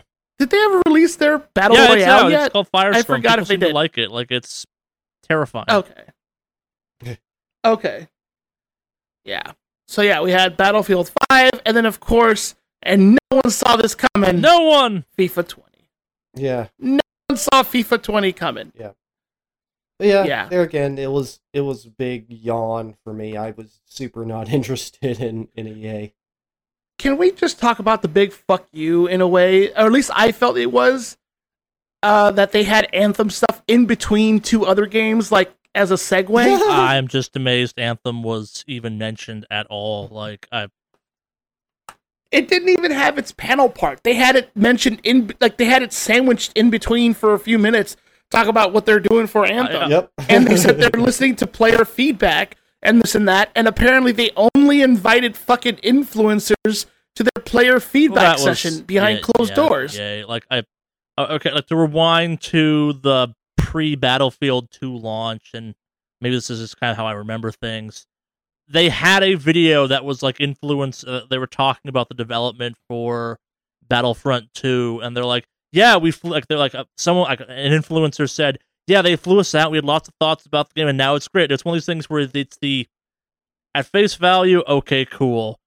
If you take any second to think about it, it's wait, they flew you to another country, let you play a game before a bunch of other people, and thought you would say anything but the game is fine. And this was back before the whole, like, you can pay influencers $1 million to play your games controversy bullshit happened in jazz. Yeah. That's EA's mode of operandum at that point. Like, it's just, okay, how do we guarantee that, like, what we're hearing is what we want, and or that the story out there is what we want that story to be? Would I love to see Anthem come back? Sure. But Destiny 2 Year 3 sure looks good. Doesn't have jetpacks, but I'll take it. But yeah, definitely nothing daring with EA's presentation, and it was too like you touched upon this earlier. It was so long to show so little. I don't know. I think mentioning Anthem at all was daring. Like, it shouldn't be, but like that's the daringest thing they did, I guess.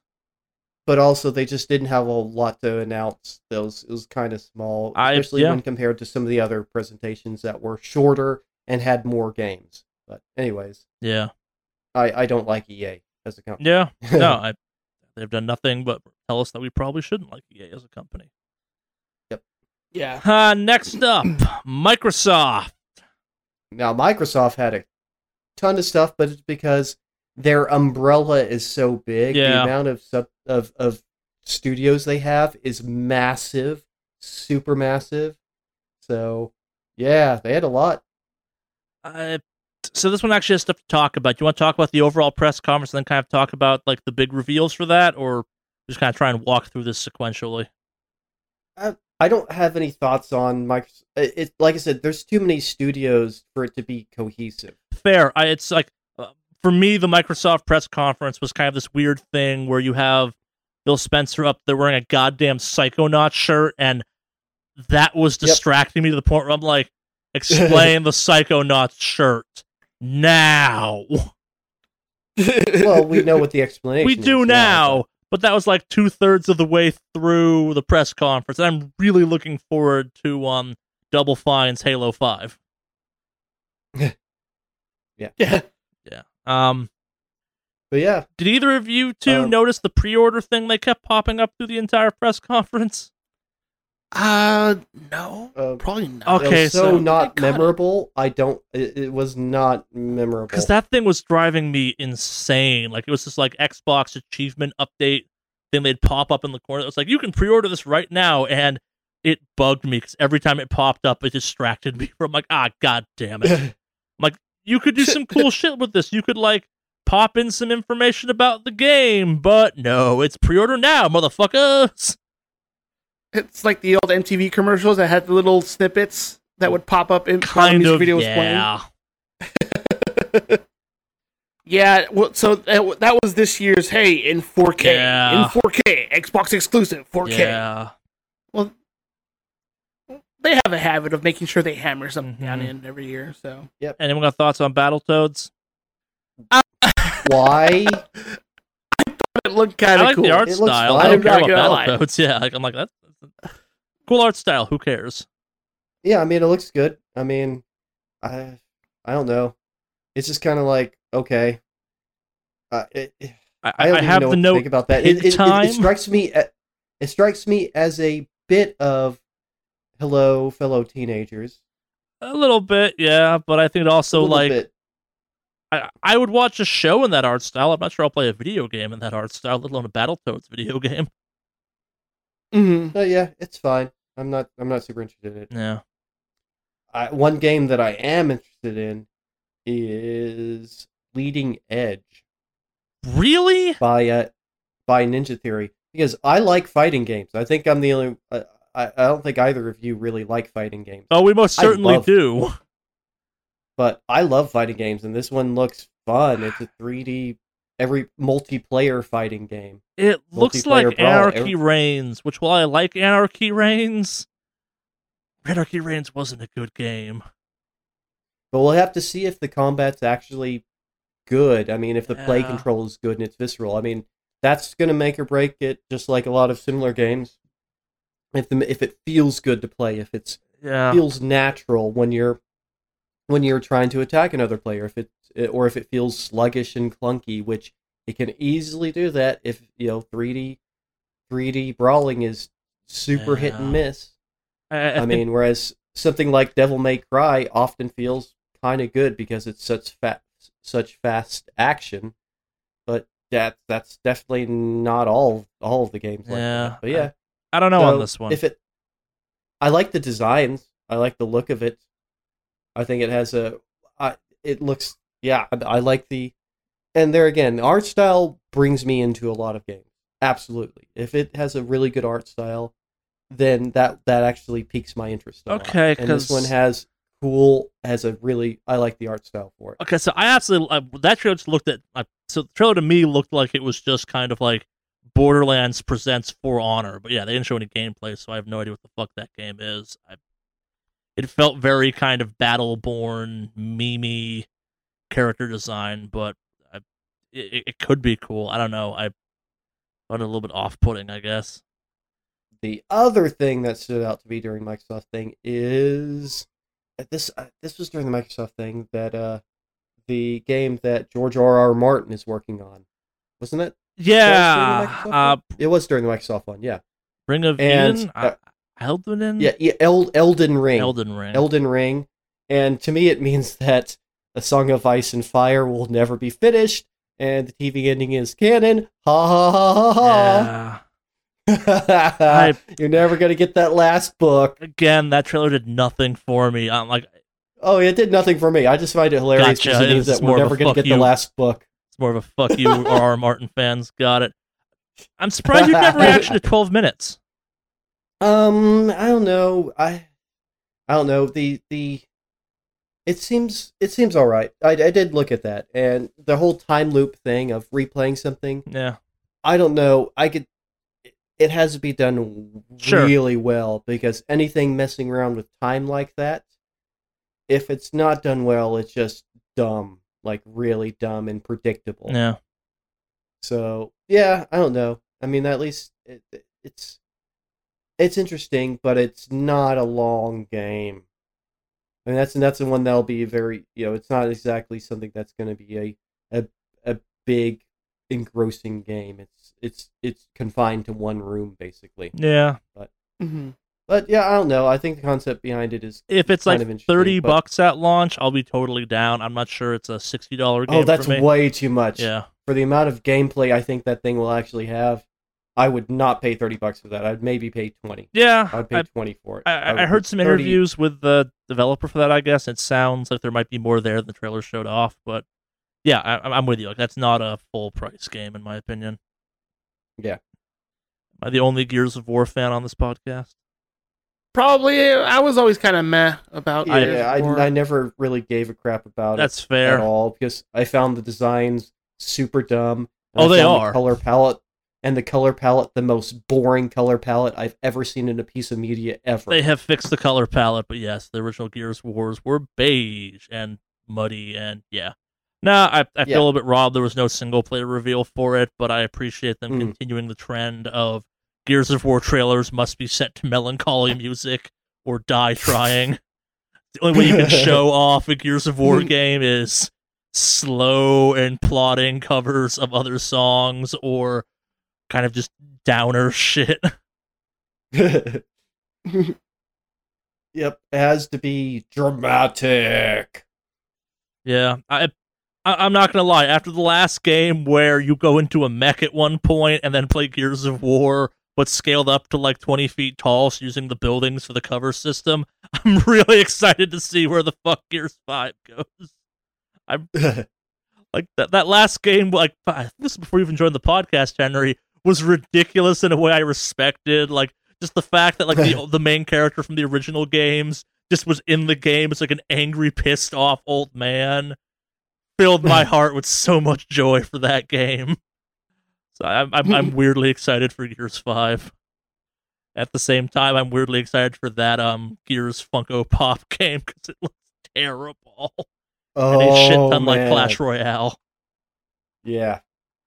How about that Forza news they had though? Can I just get the Lego game? Like, can I get the Lego half of that game and not get the other half of that game? Because the Lego part looks cool. I don't really care about the real cars. But also, like, there's an interview out there where they're talking about how like all the customization from the base game is in that game, but Lego-fied. Mhm. So like it will only work if it's Lego compatible, where it's like you have to like your decals will like have to snap on and stuff, which I find dumb but endearing. They showed off that new Xbox Elite 2, which is really cool, but I'm kind of curious if they're going to fix my big issue with that thing. Have I ever talked about the weird? Have I ever talked about the weird design flaw I have for that thing? For the Xbox Elite thing? Oh, the controller. No, what is it? So I have two. The flippers on the bottom aren't programmable, at least not in my experience. They correspond to specific face buttons. That's kind of a whatever. It's probably a thing you can change on that if you want. The bigger issue is that the whole trigger locks. You can slide up where the kind of the trigger pull ends, and for some games that fucks with the ability to use the controller. Actually, like so, Destiny, you can't use those because it's far forward enough. You can't shoot hand cannons or make the Sparrow go full speed. Oh, it's a weird thing. Like I heard at some point there was a VR game that you could cheat at it with the controller, where you use less stamina. It was a rock climbing game or something. You could cheat at the game because you only the more you pulled down the triggers, the more stamina you use. Kind of betting on the fact that people would like kind of grip hard because they're doing a rock wall climbing thing. If you had that in place, the game became super easy because you were using like only 25% of the stamina most people used in the game. Like it's not just Destiny. Like, I've had other games that I've forgotten I had the trigger locks on, and it was a problem. And the fact they're making it even shorter, hypothetically, has me going, that seems like it could be problematic if you're not addressing the weird dead zone issue. Yeah. Hmm. I don't think I'll be buying it unless I get a chance to try and figure out if that thing's not a problem anymore. I also fucking love my Elite, so it's a great controller. What next? Devolver Digital was after that, weren't they? Yeah, we're not done with we're not done with Microsoft yet, though. Oh, okay. Okay. Phantasy Star Online 2 coming to the US finally. Way too goddamn late, but 7 years later. yeah. 7 years. Yeah. It got to the point where, like, I wasn't even sure that it was still going, and I'm a Sega fan. Oh no, they just released a really creepy microtransaction for it. Great. Did they? What is it? So, this character customization in that game, they have like giant breasts you can strap onto your character, but the item for it is like a weird sci-fi like plastic box of boobs. It's just like a rack for your front of your character in a vacuum sealed bag. It's like, that's uncomfortable to think about. That's bizarre. Yeah. Okay. Sure. Yep. I guess. Yep. Looking forward to that game coming to the US. We get to experience that type of weird shit. Yeah. Yeah. Honestly, I'm probably not going to play it. No. To be perfectly honest, I'm probably not going to play it. Yeah. I liked the first one a lot. Oh, I'm gonna. Didn't have a chance. I didn't. I've never had the chance to play the second one for obvious reasons, and yeah, I don't think I'll play it now. I don't think I'll play a lot of it, but I'm gonna play that game. I've been waiting 7 goddamn years. Kind of towards the end of the press conference, they talked about the Project X Cloud and the Next Box, which is what I'm calling it now. Mm-hmm. If they keep the name Project X Cloud for the final product, that is the coolest dumb name for a video game thing ever. If they change it, I'm never not calling it Project X Cloud, because I love how dumb that is. That is some cyberpunk bullshit naming convention. That's some 90s era naming. Yeah, it is. They didn't go into great detail for this, which I found a little disappointing, but the fact that you can now use your Xbox as kind of a streaming server seems kind of cool, hypothetically. Yeah. We got a big flashy video of the Next Box. You said the phrase game stacks at some point, which I don't know what the fuck that is. I was hoping you could explain that concept to me, Henry. So what in particular? They said the phrase game stack at one point. And like as a technological feature in that like weird, we're talking about the Next Box. Game stack? It might be. I'd have to see the I don't remember. Context. I took some notes on it. I'm not familiar with that term. Fair. That's not a technical term. Fair. Yeah, but apparently the future is all about load times and 8K at 120 frames a second, which just leads me to the question, can the human eye perceive 120 frames a second? No. We actually top out at like going a little above 30. Okay. We start to really lose it. At 60, it's pretty much seamless. Like, as far as what we can actually detect, by the time you reach 60 frames a second, it's pretty much seamless. Yeah. Yeah, it doesn't, I mean, yeah. In that same vein, that's the thing, when you go a little bit, and that's the thing, it's like, that's around the point where, the 30 frames a second is around the point where, when it's that fast, it's actually really easy to slip in subliminal stuff. So, I mean, that's why it's kind of on the edge of that around the 30 mark. But by the time you reach the 60 mark, I don't think anybody can actually notice it. I don't think that the eye can actually notice it. Interesting. And at 120, it's like, yeah, it's just overkill. But the next box will do 8K 120 frames a second, whether or not it needs to or not. It'll also be able to use SSD as virtual RAM. Do either of you know what the fuck that means? Yeah, I mean, it's the same thing that you have on your computer right now, in that if your computer overruns the RAM, your actual like RAM chips in there, your 16 gigs of RAM or whatever, it starts using the hard drive. Okay, I did not know that actually. Yeah, and that's why you get something called swapping. And so back in the day, and like these days, you aren't going to run into it as much because RAM is so ridiculously cheap compared to what it was. But back in the day, it could happen quite often that you would overrun your RAM, and then everything seems to slow down a lot. That's because now it's using the much, much slower hard drive to act literally as RAM.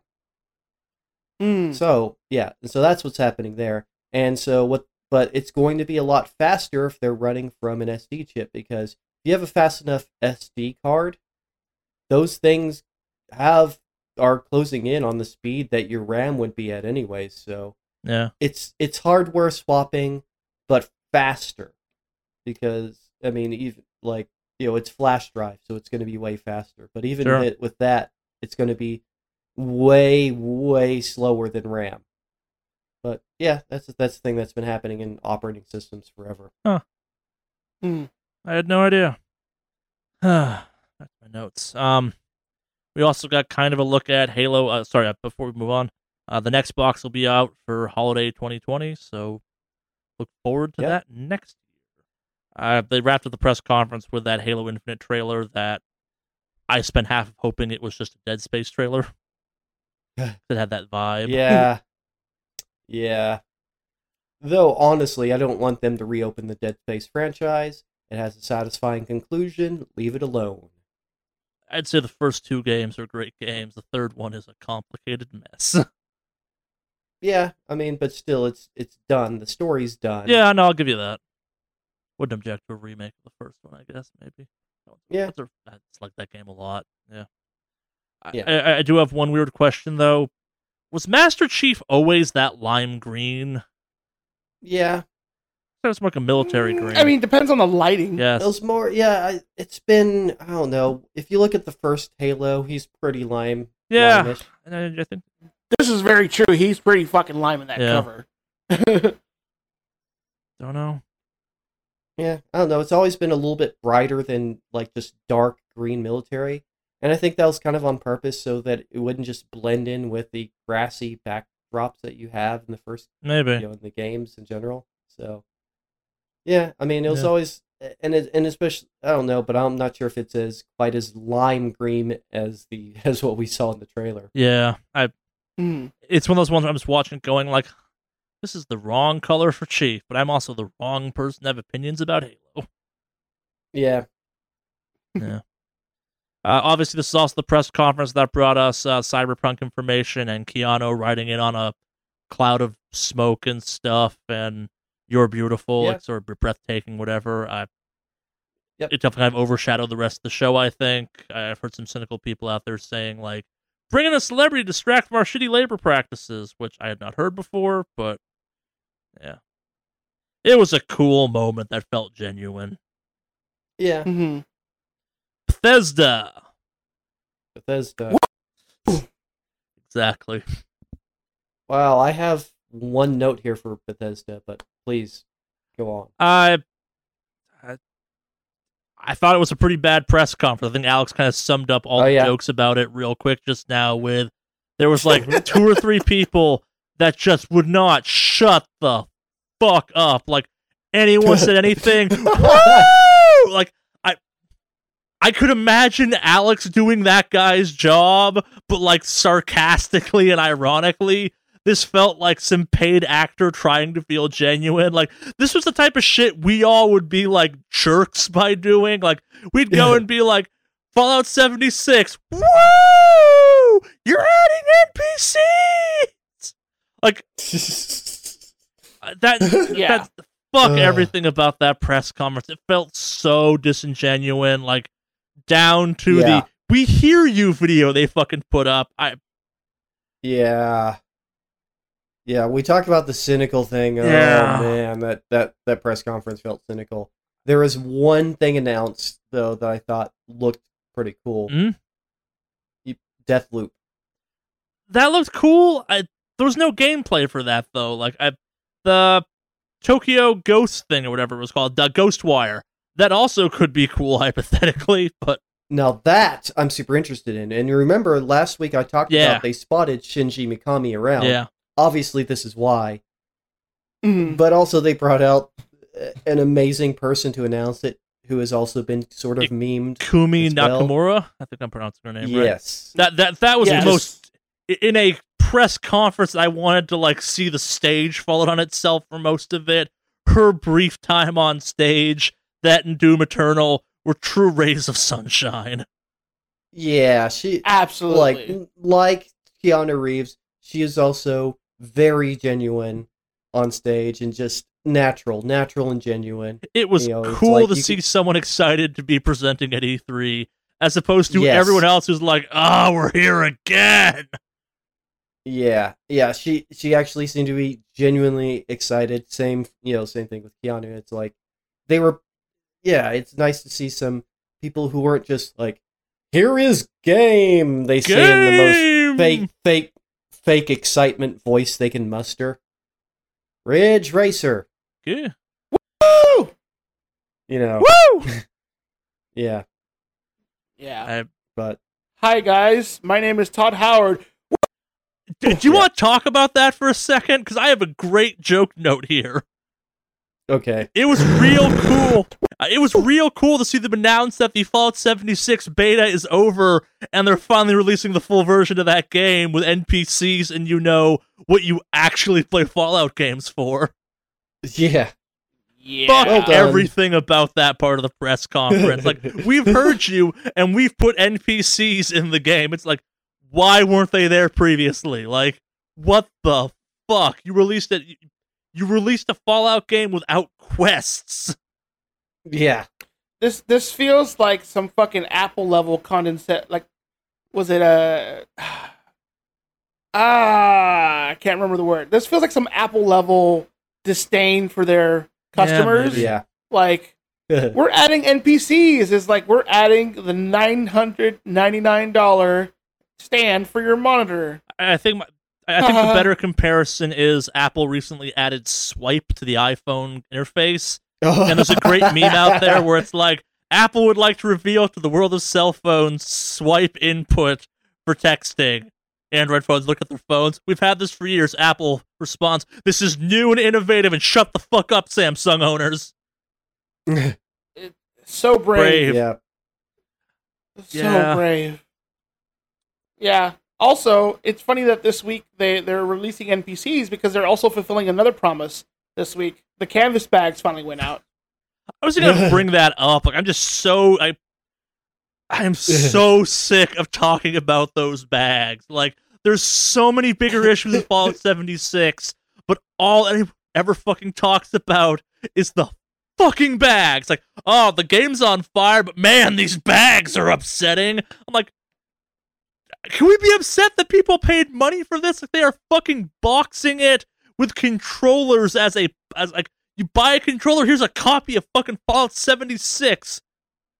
Yep. Shit, I saw a picture today of someone that was in like the Xbox section of a Best Buy, and it was like $400 for an Xbox One, $300 for an Xbox One with a Fallout 4 or Fallout 76 packed into it. I'm like, whoa, holy shit. I saw that. Yeah. Yeah. I don't know if that's real, but I think it probably is. Yep. I found the whole Doom Eternal part of the press conference fantastically charming, from demon strategy to we'll see you in hell. Like, they get what that game is about. Apparently it's real good. Well, they have a great Yeah. team working on the Doom. I mean, on their Doom series. So I mean, and yeah, it's the best FPS out there. Yeah. It just hands down. Every part of it was carefully Oh, yeah, no, designed to make it more fun. Except to the literally multiplayer. just to make but... it.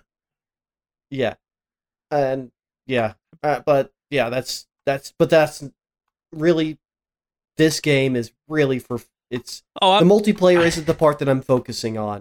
Really, when I it comes thought it to was the two. brave that they had a multiplayer in the second game, given how shitty it was in the first one. Like, you could just straight drop the multiplayer, and no one would have cared. They'd been like, "What? So it's more Doom but less multiplayer?" Yeah, Sure. that's a bold move there. I like what you're doing.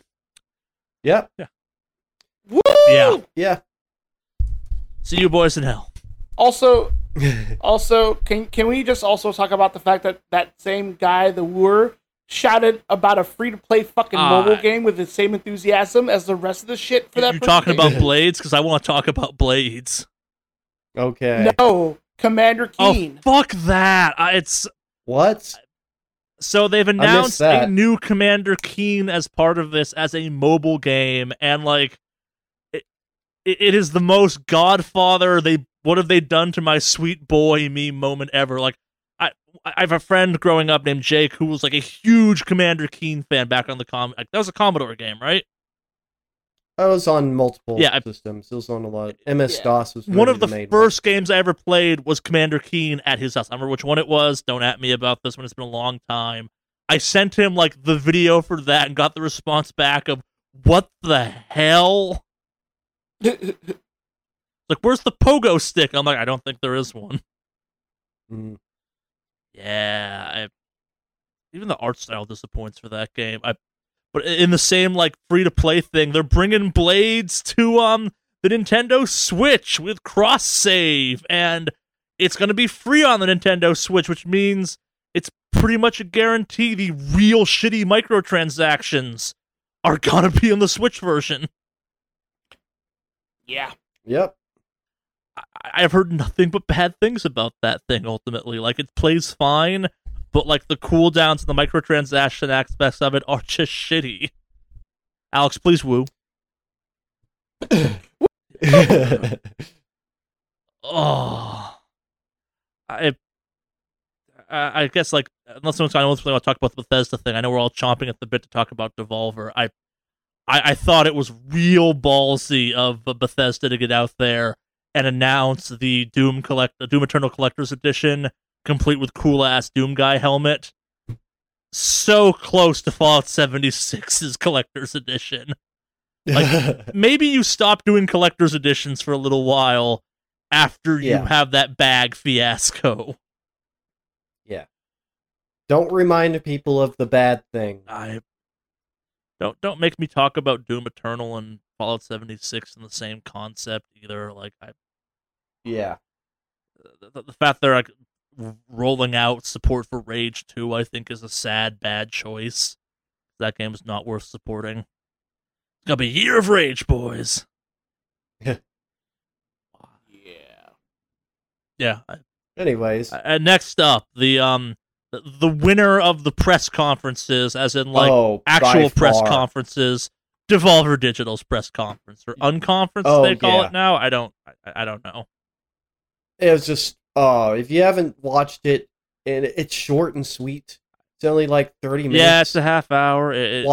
Watch it. It's awesome, and it's got everything you'd want from an E3 press conference. It's got murder. It's got blood. It's got an adorable kind of chibi battle royale game. It's got a sequel to My Friend Pablo. It's that Carrion game looks real cool and smooth as shit for a pixel art game. Oh man, Carrion! There again, it takes a lot for me to go all in on a pixel art game. To actually Carrion, I love the concept of it, and it looks super fun. The concept is great. I've never even seen this done in a movie, really, or anything in any other medium. The reverse horror movie concept. And depending on the mechanics, which the mechanics already look kind of cool, man, I'm super interested in that. Yep. So that's amazing. As far as the Devolver bootleg, that's just kind of funny. I had one takeaway from that gag, which was, isn't that already just a key site? Like, don't key resellers already exist?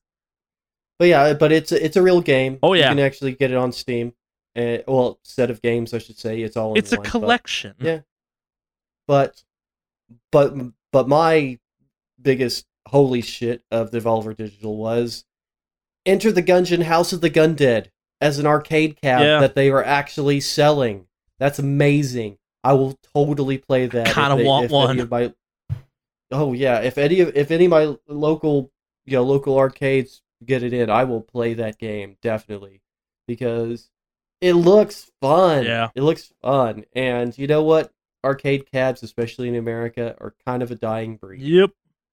But that's Devolver Digital. They're going to do the thing you don't expect. Their conference was the only one that I was really looking forward to because they always kill it. Literally, they murdered people in the press conference. Yes. So, honestly, every year I'm always anxious to see what they're going to do because, oh man, as a company, they seem to be the type of odd and crazy that I adore. I always love that, like, the only negative I have from that press conference was it wasn't RoboCop, goddammit, in my notes. Like, that's the one thing I found disappointing because they set up to be RoboCop last year. They now set it up to be Terminator next year, so fuck it. The Devolver Digital narrative continues. Yeah. Yeah, that's the other thing. They actually are continuing a narrative in their press conference. I'm invested at this point. That's the sad part. I want to know where this goes. Like, it's just the obvious logical end is they make a video game that's a tie-in to their press conference. Like, that's where we're going, right? Yeah, I'm guessing that's next year. Yeah. But yeah, that was definitely the highlight. I mean, it was short and sweet, but there was a lot of content there. It was super entertaining to watch. Yeah. Like, it seems like an interesting bunch. I'm super glad they're making My Friend Pablo too, because My Friend Pablo is a great game. I can't play it, but I love watching videos of it. It's beautiful. Yeah. Honestly, looking forward to. Was this anyone's first Devolver Digital press conference? No. No, because I watched a few of them past. So, also because we did the E3 show in the past, and we talked about the looniness. I couldn't remember if you'd watched them before or not, Alex. Yeah, because the texting you were doing was like, "Man, Devolver," and I'm like, "Yeah, Devolver." Yeah, kill that man on stage. Ubisoft. Oh, before that, there was the pre-show, which was a thing. I don't think either of you caught it. No. But it was started immediately after Devolver Digital, which actually made a great segue. If you've ever seen the pre-show before, it was on. They did it last year too, and the year before. They've done it the last couple of years. It's a very Eric Andre talk show. It's basically like Eric Andre style absurdist talk show, and just weird stuff. They have some random guests on. They had one guest on from Sega actually that played and talked about the new re-release of Catherine with new, because it's going to have new content, as well as, let's see, they also talked about another, what else did they talk about Sega-wise? I can't, I don't have it written here, unfortunately, but yeah, that's, it also, Kaiju Big Battle was involved in the pre-show. Okay. Which is also amazing. If all right, listeners, if you aren't familiar with what Kaiju Big Battle is, why are you listening to this podcast? Yeah, it is mad pro wrestling, except it's everybody's dressed up as kaiju, and there's even like kind of a small city set up in the wrestling ring. So it looks like two monsters fighting it out over a cheaply made city. It's the best version of amateur wrestling, really. Oh, it's fantastic. It is absolutely, it's a ton of fun, and they had one of their characters actually playing a couple of games during the pre-show. Yeah. But yeah, that's for me, that's a fun time. I really enjoy absurdist comedy, and this was absurdist comedy. Fantastic. I just wanted to talk a little bit about the pre-show, and it's worth watching. At least, parts of it, maybe not the whole 8 hours of it, but yeah, it went on that long. It went on way into the morning. So anyways, but on to the next day. All right, Ubisoft. Sorry, what? Before we take off, I totally forgot to mention this because it just, I have to bring it up. This is the last Fallout 76 thing I'll bring up. Okay. They added a battle royale. I totally forgot about that. Yeah. Because that's what that game needed. Yep. A battle royale. When I think of Fallout, I think of tight shooting controls. Definitely haven't gone on long rants in the past, but how much their shooting controls suck or how bad combat is in that game. Yep. Yeah. Good job, train fire, or was it dumpster trash fire? You managed dumpster fire. You managed to do it again. They just added more kerosene or whatever they call it to the blaze. I love how it's also like one of the smallest population battle royales to date. Yeah. 52 players. If they try to do a full size, yeah. Well, if they try to do 100, they won't be able to get a matchmaking done. Yeah. So. Mm-hmm. Yeah. Commentary. It is no Tetris. But what really is? That's still my favorite of this style of game is the Tetris 99. Yeah. Anyways. Anyway, I'm sorry. I just had to bring it up real quick because I told you we skimmed it. I saw it here written. I'm like, oh yeah, that's bringing right. it up. It's like, oh, that's a thing. That's a choice you could make, Bethesda. Okay. Ubisoft. Yep. So yeah. So it's not so much a reveal as I want to talk about it for a second. Do either of you have any fondness for any part of the Assassin's Creed music aside from like the sea shanties from 4? It was good enough music. Yeah, I mean, it seemed to fit. It was well done. I guess like the 5-minute like musical intro was neat, but also it was me sitting there being like, okay, play something I actually care about now. I'm a big fan of Assassin's Creed series, as I've mentioned many times before. But yeah, they announced a story creator for it. Yeah, and for Odyssey, but it's the internet. It's the internet, so it's going to be awful. We're going to see the worst levels that have ever existed. It's going to be terrible. Yeah, it is. It's because it's the internet and it's humans on the internet, and it's going to be awful. Mm-hmm. And I can only imagine the types of things that are going to be posted using Story Creator. Yeah, but I just found that amusing. Probably the biggest part of the show was Watchdog Legion. Yes, and I am hyped. Really? About that. Yes, I am super hyped about it. Did you ever play any of the other Watch Dogs games? Yeah, I don't like them. I love them. I think they're fantastic. Oh, I think they're super good. I think the concept is good, but I think there were some execution problems, I believe. I don't know. I really liked both of those games, and I'm hyped for this one because of the mechanics. There's freaking permadeath in an MMO. Like if you not have an a MMO. team of people. I mean, it is. No, it's not. It's a multiplayer game. Not an MMO. It's multiplayer, maybe in the way the previous ones where you invaded. It's not.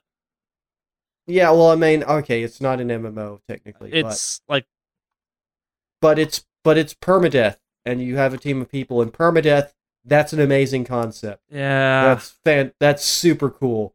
I am really hyped about that. I love the characters, just the character interaction that they showed. I mean, that was super cool as well. It's like showing that these are teams of people, and this is really what Watch Dogs is about. Is not about the person alone, but that you're not alone. But I think it is really cool that you can get invested in a character and have that character super die and be super dead. You get to play a team of people. That's just cool. This isn't something that has been done before, and I'm all in on this. I don't know. I guess like some of the interviews I also saw about this game, like it's not a team of people. Like they never interact with each other. Like you're doing missions as individual characters still. It's very much like, yeah, you're swapping around some, but it's kind of swapping around in a worse way that Grand Theft Auto 5 did. Well, but it does. No, well, I mean, it looks like from what they were trying to portray is that you swap around within a mission for different parts of that mission. Do actually? I don't know. I have not played the game, so I can't comment based on what I heard about the game. That's the way they portrayed it in the trailer, essentially. Don't know. And that's exactly how it happens. That it was multiple people all involved in literally the same mission.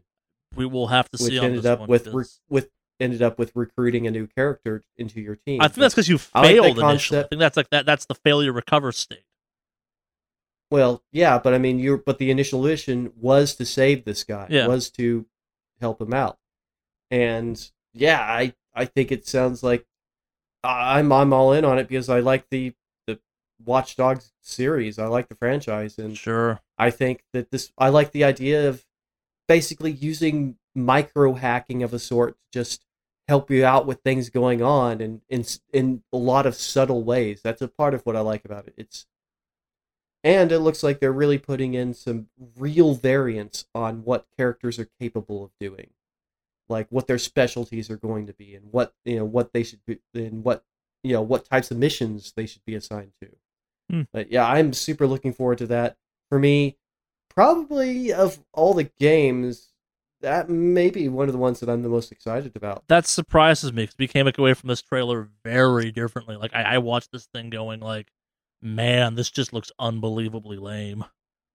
Like it's more of Watch Dogs, which like the setting of this Watch Dog fixes my biggest issue with Watch Dogs 2, which is you murder a shit ton of people in that game.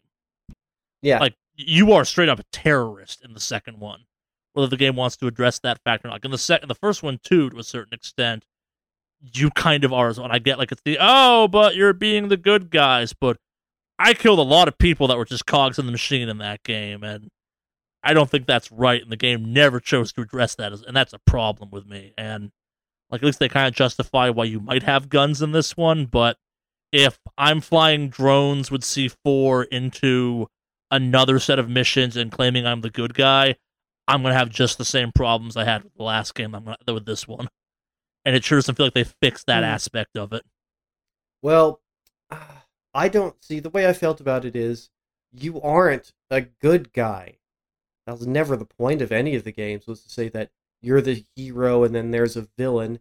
It's all more gray, and I think it's very purposely more gray than just I'm a hero. I don't think it's punch villain gray in the at face. all. That's the problem. Like, you are in the first one, you are straight a vigilante who's kind of doing the good thing, but also you murder a lot of people that and really it never don't tries to deserve act, but it really doesn't act like that's particularly good. You don't get you get game progression, but it's not like you get cheered on for it. It's not like they present what you're doing. You get fucking followers in the second one for like committing terrorist acts.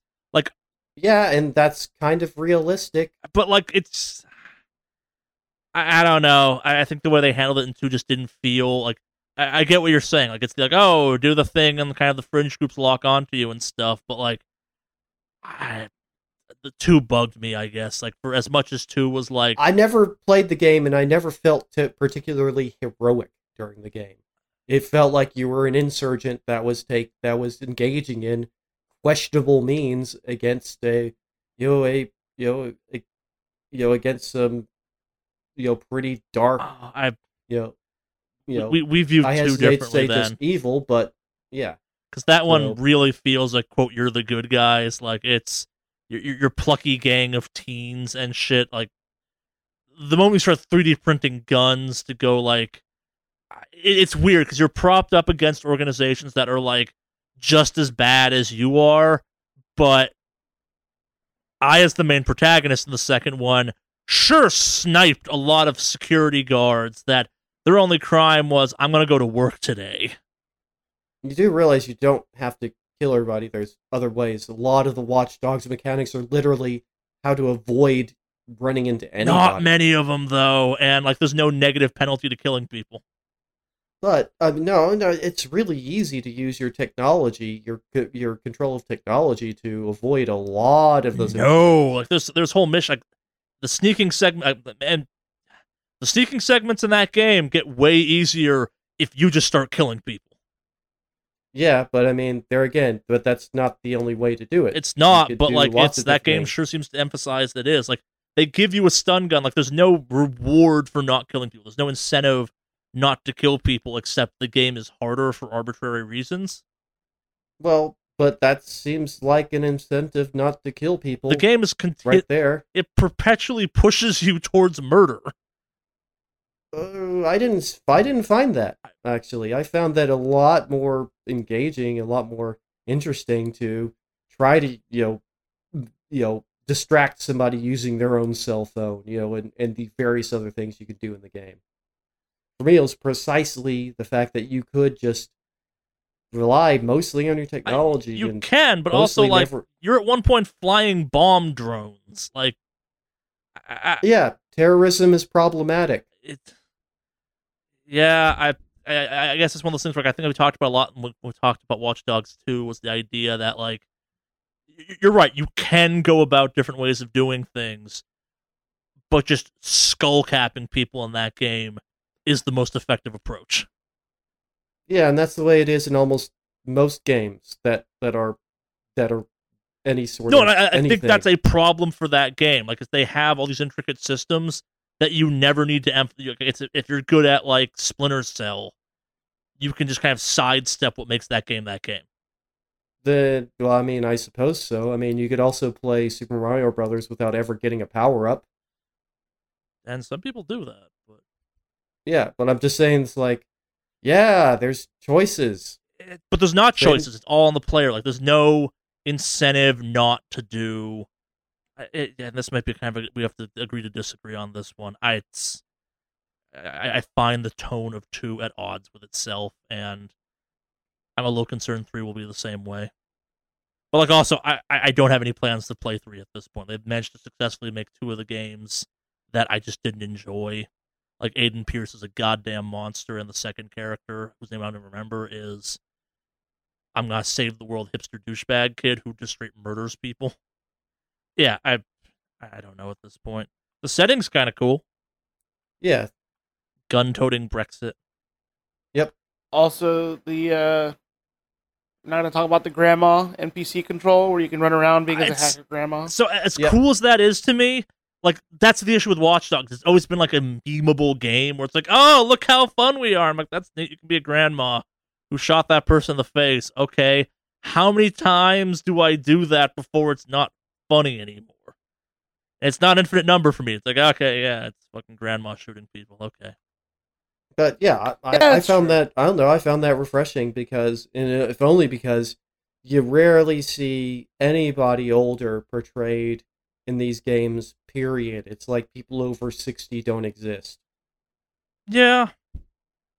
I guess, like, going back to the tone thing, like, they played up grandma just shot a dude for laughs. And well, she didn't shoot people. Yeah, she did. She tased people. No, she shot someone. But I don't know. I felt like it made it feel like, yeah, the point of the game is supposed to be all sorts of people are involved in this. That's the point. Young and old. Sure. So Alex, like, me and kind of Henry have outlaid our thing. Like, what was your takeaway from the grandmother segment? I mean, it's funny, but the charm of it kind of dies after a while. Like, at that point, your grandma, you're gonna be naturally inclined to be like, let's see how much crazy damage shit can I do that a grandma would normally do. Like, haha, it's kind of my take. Yeah, I'm kind of with you on that one. I think the idea is cool. Don't get me wrong. I like the fact that you can take over any NPC and all that stuff. I think that part's really cool. But it is very much kind of a niche feature. I think that at some point will lose its charm, if you will. Well, I mean, you have an entire team of people. I mean, the point is, but the thing is, all of them are vulnerable because this game actually has permadeath, which, you talk about repercussions. Really cool. There's a repercussion right there. If you just go in guns blazing, you're probably going to lose all of your team. And that's literally what happened. They ended up in a part where guns were blazing, and even their kind of combat dude super died. So, yeah. So, I mean, there's consequences here. That's a consequence right there. This one may finally permadeath. address my issue with consequences with that franchise. Like, I don't know. Or it might make it worse. It's like they did a lot better while being less lethal than they did going guns blazing. And I think is just like, yeah, you go in guns blazing, then you could lose your character forever. Mm. But it's also a replenishable character, like you're perpetually recruiting, hypothetically. Yeah, but not the same characters. And maybe not with the same abilities either. That's okay, the thing. so you lose somebody with... Maybe you missed this. There's, like, skill... Like, there are classes of characters that people fall into, so Yeah. you will have repeatable character traits hypothetically. Yeah, you'll be able to find something similar again, but yeah, I mean, No, I mean know, like if once they fall into a certain category, that's their skill tree. Like the abilities are the same from character to character hypothetically. yeah, from the same type of character that is. Yeah. Yeah, there's character classes. Yeah. But yeah, I mean, it's like, but if you get it, I mean, that's the thing. It's like you get attached to one. It's like you're going to want to actually be a little safer with them if you want them to stick around. Like, let's say you just have one that's a particularly good hacker. It's like you don't want to be sending them into your firefights. Sure, I guess like it's the, and maybe I missed it, and maybe this will be in the actual game. Like I don't know if they showed off like that there will be an especially good hacker character or something. My fear, I guess, and this is kind of just based off they didn't show that much, is that the characters will be generic enough that you won't mind when someone dies unless you get attached to them emotionally. Or I don't know. It may seem to make a real point to make them all really varied and different, like where they didn't seem generic. I mean, the fact is, the main character, the character they're actually trying to save, trying to save him specifically because he has a particular trait. He can control drones. He's a drones person. Right, So but what that's I'm why getting at is like how many other people in world have that drone specialization? Like, is the guy they were trying to save just the first NPC they came across that had that drone specialization? Possibly. I mean, I don't know. I mean, there's a lot of questions here. So I I think that's where we kind of that's our different takeaways. That's how I watched that trailer, where it's like, okay, you're just looking for a drone person. Yeah. Which means that characters, I mean, yeah, and if you only have one on your team and you lose that one, it's like you've just lost a big thing. So I mean, there again, permadeath. I mean, how many games can you think of that have permadeath? Well, define than permadeath. roguelikes. Like, yeah, most roguelikes Other do. than roguelikes. A bunch of games have Iron Man modes at this point. I wouldn't say a bunch. I'd say this is still super rare. I mean, I can hardly think of any games at all with any sense of permadeath. Other than a straight up roguelike. Fallout 76 has the Iron Man mode. Like, it was there at launch. Like, it's something you could swap into if you wanted to. Like, fucking Rust. Like, a bunch of those survival games, actually, from was it 2 years ago at permadeath? Yeah, the survival games. But I mean, in a game like this, I haven't seen it. You know, it's like, you know, yeah, I think that's going to be super unique, and I like the idea. It's going to make you actually value the people instead of just rushing in and just blindly rushing in because you know that if you mess up, you'll just reset. I don't know. I think we'll have to see on this one because I think if they give them the kind of connectivity and emotional weight that you're interpreting the trailer as having, I think you're right. We'll see some interesting. There'll at least be some potentially interesting streaming stuff come out of it. My fear based off of that and kind of what they showed and what they've talked about since is the game's a little bit kind of using what Alex was talking about. Like, it's got more humor than weight, I guess. And that's been my experience with the previous games too. But I don't know. Yeah, we shall see. It could be the coolest Clockwork thing ever. As someone who loves Clockwork stuff, a la like Hitman and shit like that, if they actually pull off what they're talking about, that could be fucking awesome to see in motion. But yeah. My fear, especially with Ubisoft and specifically Watch Dogs, is the fact that they showed off kind of something very impressive for the first Watch Dogs, and it was a full-blown trailer, and like the ultimate realization of it wasn't what people thought it was, or the takeaway even really. But that's probably even too cynical for this conversation. Mythic Quest? Oh yeah, from the It's Always Sunny people. Which person? Like, is it all of them? People. No, it's like 3 of them. No. That's kind of nifty. This felt like it was something up your alley of all of us, Alex. What was your takeaway on this one? Well, I actually don't watch It's Always Sunny in Philadelphia. Really? I don't know, but see, I do. Yeah, I don't. I do. I haven't. Go ahead, Henry. You know, you would probably have more to say on this. Yeah, I mean, yeah, I'm the one sitting here that's been a video game developer, which this is obviously going to be pretty developer centric. I don't know. It's like hopefully it's all right. So I'm a fan of It's Always Sunny, and just kind of trusting them of sort to not make something that's more like a freaking Big Bang Theory, which I despise. That they make something that's just not that where every joke isn't just "ha, you're a nerd," or "ha, you're a geek," which is what Big Bang Theory is. Painfully, it's just every single joke is just "ha, look at how nerdy they are." I want to see what the Always Sunny people will do with this, because I feel like they've never relied on the laziest of jokes, other than maybe gross out type of stuff. But their humor is always meta and kind of funny and layered and Sure. ridiculous and absolutely ridiculous, and yeah, I mean just extreme and ridiculous. And yeah, I want to see them bring something interesting, maybe to something about the video game industry.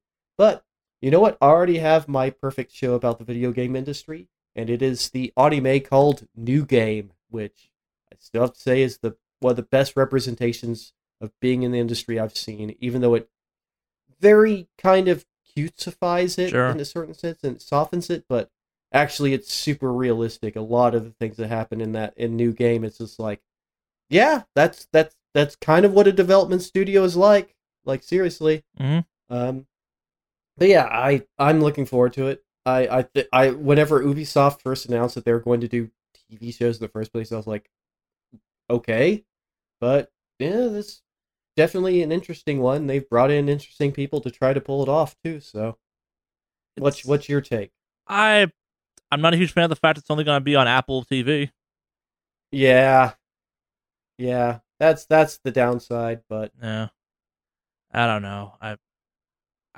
So I'm not sure if it's the same crew or not, but I also watched the show AP Bio, which had the guy that played Dennis from It's Always Sunny as the main kind of character on it, and I don't know, it felt like it never quite did like the Sunny thing, I guess, and this also like I can't tell how much Ubisoft is involved in this one, and that makes me like, the more they're involved, the more I think it's not going to be great, and I don't know, like it's the cast could be good. Announcing it as part of E3 felt weird as fuck. Maybe that's why I'm a tad more critical on it for that part. Like it felt incredibly out of place, but in all honesty, like most of the rest of the Ubisoft press conference, like kind of felt out of place to me. So yeah, I don't know. Like this felt like a very weird place to unveil this. Like, but now we're also talking about it, so maybe that's the case. But like, I've watched lots of stuff that's in theory about video games. Like, I'm watching this show called Dad of Light that's like beautiful and touching and wonderfully done and ridiculously weird. It's a Japanese show about a dad and a son that reconnect by playing Final Fantasy 15. And like the son never tells the dad he's a character he hangs out with online for a bunch of time and shit like that. It's a cool show, but like it's got heart. And I've watched shows like The Guild, which was not Big Bang Theory, but also kind of definitely channeled in some of those things. I've also watched shows like, I can't remember what it was called, but it was a show that was basically about like one of the not so important branches of Wayne Tech in the DC universe. And it kind of had the same vibe this trailer did, where it's like, oh, it's run by Bruce Wayne's like cousin or something, Dennis Wayne, and Dennis Wayne is kind of a jerk, but also like they're part of the Wayne Tech empire, so it's like it's an important job to have, and we're gonna follow the lady who's head of HR for this weird ass company. They made it one season because the show was bad, but had a similar-ish vibe to it, I guess. I don't know. I've got a bad name, but Mythic Quest is also a fine name for a show like this. Yeah. My biggest concern is that, like, the stories of the video game industry are fascinating and ridiculous enough as they are. I want them to be the actual stories of the video game industry. I don't want them to be what people think the stories of the video game industry are. Yeah, and that's kind of like, one of my many, many, many complaints about Big Bang Theory. It's not how people are or act, and it's terrible. Yeah. But the thing is, the Always Sunny style of humor and just their writing, I'm interested to see what they'll do with it. Yeah. Yeah. I think lots of the Ubisoft press conferences we'll have to wait and see. Let's moving on from that. Ubisoft owns Brawlhalla apparently, and they're bringing Adventure Time characters to it. Yep. Do any of us play Brawlhalla still? Nope. I do, actually, and I'm actually pretty cool with Okay. that one. Adding more characters is always fun. They added Rayman a while ago. Oh yeah. So I have not Rayman, kept up with that at all. Yeah, I bought their character pack thing, so I get all of them from now on. And they added Rayman, which is kind of cool. I like I do have to say though, I do enjoy their original characters a lot more. But I love Brawlhalla. It's a great game. It's a nice Smash alternative, to be honest with you. And I can play it on my PC. We got another look at Tom Clancy's Ghost Recon Breakpoint. Probably the best part of that was the dog on stage. That wasn't an actor; it was just the dude's dog. Oh yeah, John Bernthal. That sounds right. Yeah. Yeah, who is also the Punisher in the Marvel. He's great as the Punisher. I have several really good, mean notes here about how Scrump would be a better Ghost Recon dog, but they're not true. But yeah, it was cool. Scrump would be a good bad guy dog because he has that like mob boss look, or she has that mob boss. Apparently, look, it's also a nice story along with the dog. So I mean, like apparently it's like a rescue and the fact we're talking more about the dog. Genuine. What's that? The fact we're talking more about the dog is telling about our feelings about Ghost Recon Breakpoint. Yeah. Like every fucking time they show me this game, I get less and less likely to play it. Like I'm not sure I've even seen new trailers since last time I felt less inclined to play it, and I'm still like, talking about the community of the Tom Clancy verse also felt weird because it's like, oh, the cosplayers of Ghost Recon. I'm like, aren't those just fucking military weirdos that are like, yeah, I want to go to war? Yeah. But yep, not interested in that. Following that, we got Tom Clancy's Elite Squad, which is the biggest middle finger to Splinter Cell fans ever. Yep. Haha. It's just that Rabbids game with Tom Clancy characters, like down to the art style. Yeah, we saw the new Just Dance. Okay. Only takeaway I got from that is the mix they were doing for the music for that game made that press conference seem creepy as shit. It was all quiet. No one was applauding or cheering, and I get where they did it, but man, it's like, this is uncomfortable to watch. For Honor Axe Samurai looks cool. I'd have loved to have seen more characters. Also, are people still playing For Honor? Yeah, that was my question. Yeah. Definitely. Rainbow Six Siege continues to be a thing. They're doing a spin-off game of Quarantine, which was a game mode, I guess, that did really well, and they're now making it a separate thing. I kind of wish it was staying as part of Rainbow Six Siege, but let's bring it back to permanent mode or something, I guess. Division 2. Yeah. Alex, okay, yeah, it's a game. Yeah, so they showed off some stuff. You're going back to NYC for kind of sometime next year, probably. Awkward wooing aside, like we don't woo on the non-Bethesda ones. ones. Woo on the non-Bethesda ones, apparently. No, like you're the last of us to tap out, and then Billy was just the other. Like, Henry never played, and I kind of tapped out pretty early. Like, did you see anything in this trailer that makes you feel good about the season pass you now own? It's a season pass. I'll get some extra stuff. I may check it out at some point, but I'm not like, yeah, I'm gonna go in there. We're gonna do so much raiding in the Division. Yeah. So I'm not really 100% like, yeah, let's do this. All right, I'm coming back. Goodbye, Destiny. Screw you, Bungie. Right? I'm a Bungie ass back over the Division 2. No, that's not happening. I think the best kind of response to this I've seen was someone took that Thanos meme of like, all through all your failures, you still came back to me. It's just fucking Bungie being like, so it's like, through all your failures, you're still back here playing fucking Destiny 2. Did you have fun out in the wilderness? Yeah. Probably the big reveal from this was Rollerball that you could play. Did anyone else besides me play that? Is it out already? It was on Uplay. I played it once and was kind of like, whatever. You could play the alpha of it. It's potentially cool. Actually, it only ran from 10th to the 14th, so no, I didn't. It looks interesting. I mean, I was never a big fan of Rocket League. As fun as it is, that's I guess. kind of my takeaway too. I just never really liked it. I never dug the controls for it. I don't play much in the way of sports games, period. To be perfectly honest, the only sports game I technically ever play is pro wrestling games. Once upon a time, I used to play some, like, honestly, like Pro Evo Soccer or FIFA. Sure. But now I don't really tend to really rarely play sports games, and I don't know. I don't see myself playing that. It looks fast action. I mean, that's the thing. I do appreciate a game with nice fast action, and it looks like that's exactly what it's meant to be. But I can't see myself picking it up, though. Yeah, I don't know at this point. I had fun playing it, but it's one of those ones where I'm like, I'm playing this for free and talk about it on the podcast. This is fine. Like, fuck, I played Rocket League for a week when it was free on PSN at one point. I'm like, this is neat. I'm gonna uninstall it now, cause cool. So this is what the kids were talking about. Neat. Yeah. Yeah. It's like anytime Alex talks about Brawlhalla, I'm like, yes, not Smash.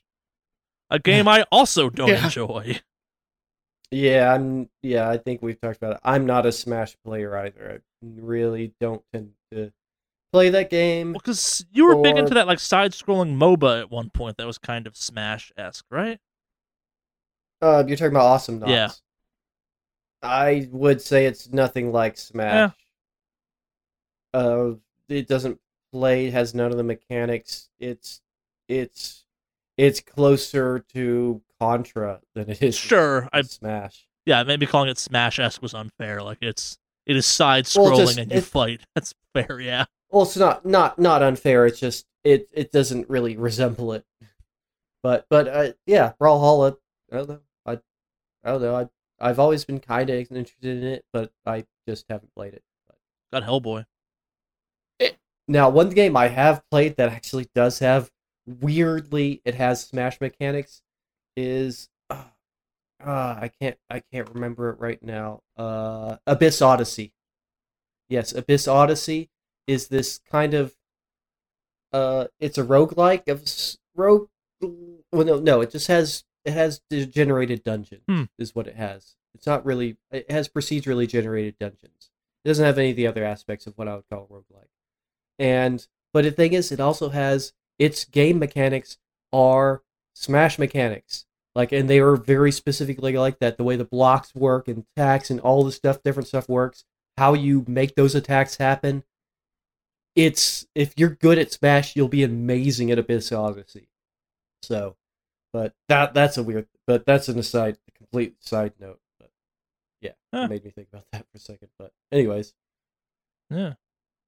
And Ubisoft finished up their press conference with Gods and Monsters, which just looked like a weird Clash of Clans game to me. I don't know. They seemed super excited about it, but it was just a trailer that showed off that griffin attacking that person. Yeah, the trailer just didn't really show enough to excite me. I mean, I like games like, for example, Kid Icarus Uprising, which that's what the visual of that reminds me of a lot. Is the newer Kid Icarus game. But yeah, I don't know. Yeah, they did not show enough of that to get me actually interested. Even though I am a huge consumer of mythology, like mythos of any culture and country. Yeah. I like to read, and I really like to read about culture and history. There again, I mean, I've mentioned before that's one of the things that drew me to Assassin's Creed. But yeah, same thing for this game. I mean, I'd kind of see, but I don't know. I'd have to see way more of it to make any sort of a judgment on it whatsoever. Yeah. Yeah. We'll open up kind of a more general conversation a couple minutes once we get through Nintendo to kind of talk about some other stuff. But like this trailer was the encapsulation for me of, man, they're showing a lot of trailers that don't mean shit to me at this point this year. Like it's okay, this was just as likely a game as it was like a mobile game as it was some like art student's final render for a project. Yeah. Last but not least, in our kind of step through the various press conferences, Nintendo. We already talked about that Bowser thing. It was real cool. Are you not going to talk about the PC gaming show, or you are going to cover that? I don't watch that one because it's PC Gaming Magazine's show, and we can talk about it if you want. I don't have any notes for it prepared. I put on my list. I mean, I have notes for it, but I can talk about it kind of briefly. Sure, I'll just talk about the things that I thought looked cool. All right, so Midnight Ghost Hunt, because apparently I am super into asymmetrical multiplayer games now. I mean, that seems to be a thing I love. Oh yeah, they've been showing this off for a year or two now, I think. Yeah, but now it's actually like has some actual gameplay footage and at least a really nice trailer. And man, that looks fun. It looks interesting. I like the concept in that it's like ghosts. The first, and it's kind of in two halves. The rounds are in two halves. The first part is the ghosts essentially hiding away from the ghost hunters while they're trying to basically build energy. And then the tables turn at a certain point, and then the ghosts get to go all poltergeist all over the ghost hunters and pelt them with furniture. I think that looked pretty entertaining to me. I there again, I guess I'm a sucker for the asymmetrical multiplayer games now, but I'd like to see more of that. I like the concept of it, and I'd like to see more about the mechanics and how that game will actually work. Mm-hmm. Which, yeah, like you mentioned, this isn't the first time they've announced it, but that's looking good to me. But my one concern about the kind of split asymmetrical is that's what Evolve did, and it did not work great in Evolve. Yes. Yeah. I never played Evolve, but that's what I heard about the criticisms of it. Yeah, it was this awkwardness of if you could kill the monster before it evolved once, it was real easy, and the monster wasn't necessarily that great at getting out of combat at that point. I mean, that's the thing. It's like this asymmetrical stuff, it's hard to balance. I mean, like, as we know, like with Dead by Daylight and Death Garden. Yeah. I mean, the reason that those are good because they actually managed to put some very, very impressive balancing to those games where it does not feel like, maybe situationally, sometimes it feels like one or the other has an advantage, but overall, it does not feel like that. And that's the thing. It's a hard thing to balance. So, I mean, Midnight Ghost Hunt might be awful if they can't get the balance down right. And that's super hard, way harder on a game like this than on a game with, that's not asymmetrical. But, yeah. Other than that, there is something called Griftlands, which I guess the deck builder RPG is a genre now. Like, it just looks like the mechanics of Slay the Spire, except now in a full game, an actual, what you consider a storyline for an RPG. And you build your deck to be able to do things, and I don't know, I like the art style. And I do like these deck builder games. I mean, I play these in real life, like Dominion. So, yeah. One which falls into I'm not sure if I'm always into the pixel art games, but Valfaris, which just looks like it's just a ridiculous heavy metal side-scrolling shoot 'em up, where you're very much kind of in Contra, except everything looks like the cover of a heavy metal album. And I kind of unironically absolutely love that, being a super metalhead.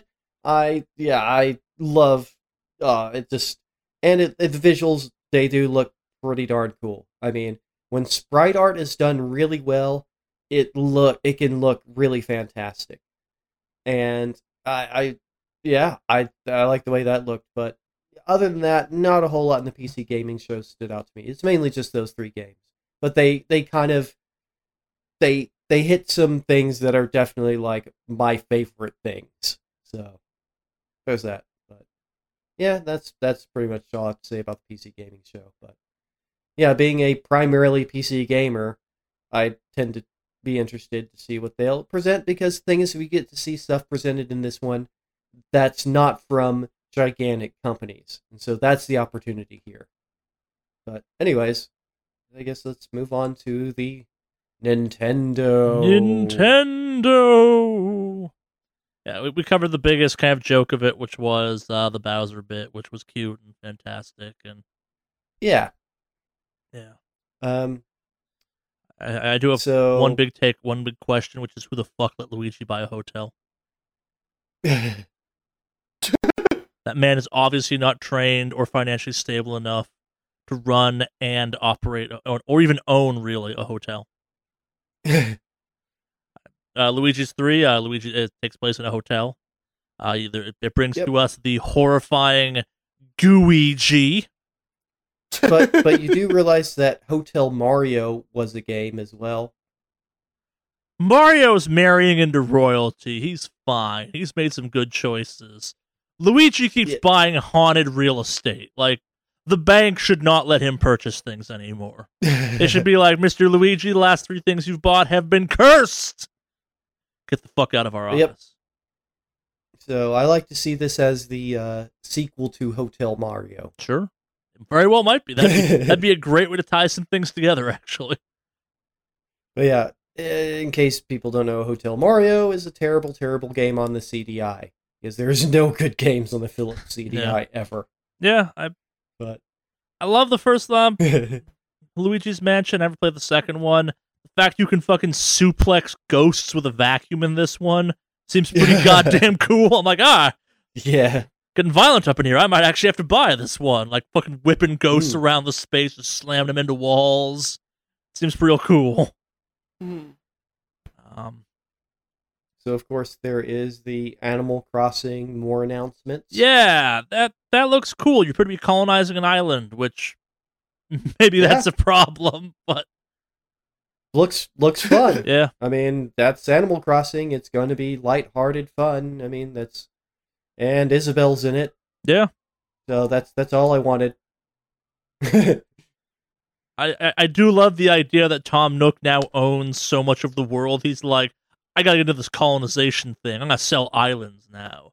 You're gonna settle and pay my ass back. Motherfucking Tom Nook, bitches. Yes, you may be mayor. I am king. I know the one thing that I was super hype about. The Dark Crystal game. Okay, so I was going to aim this at Alex, but apparently you also care about this.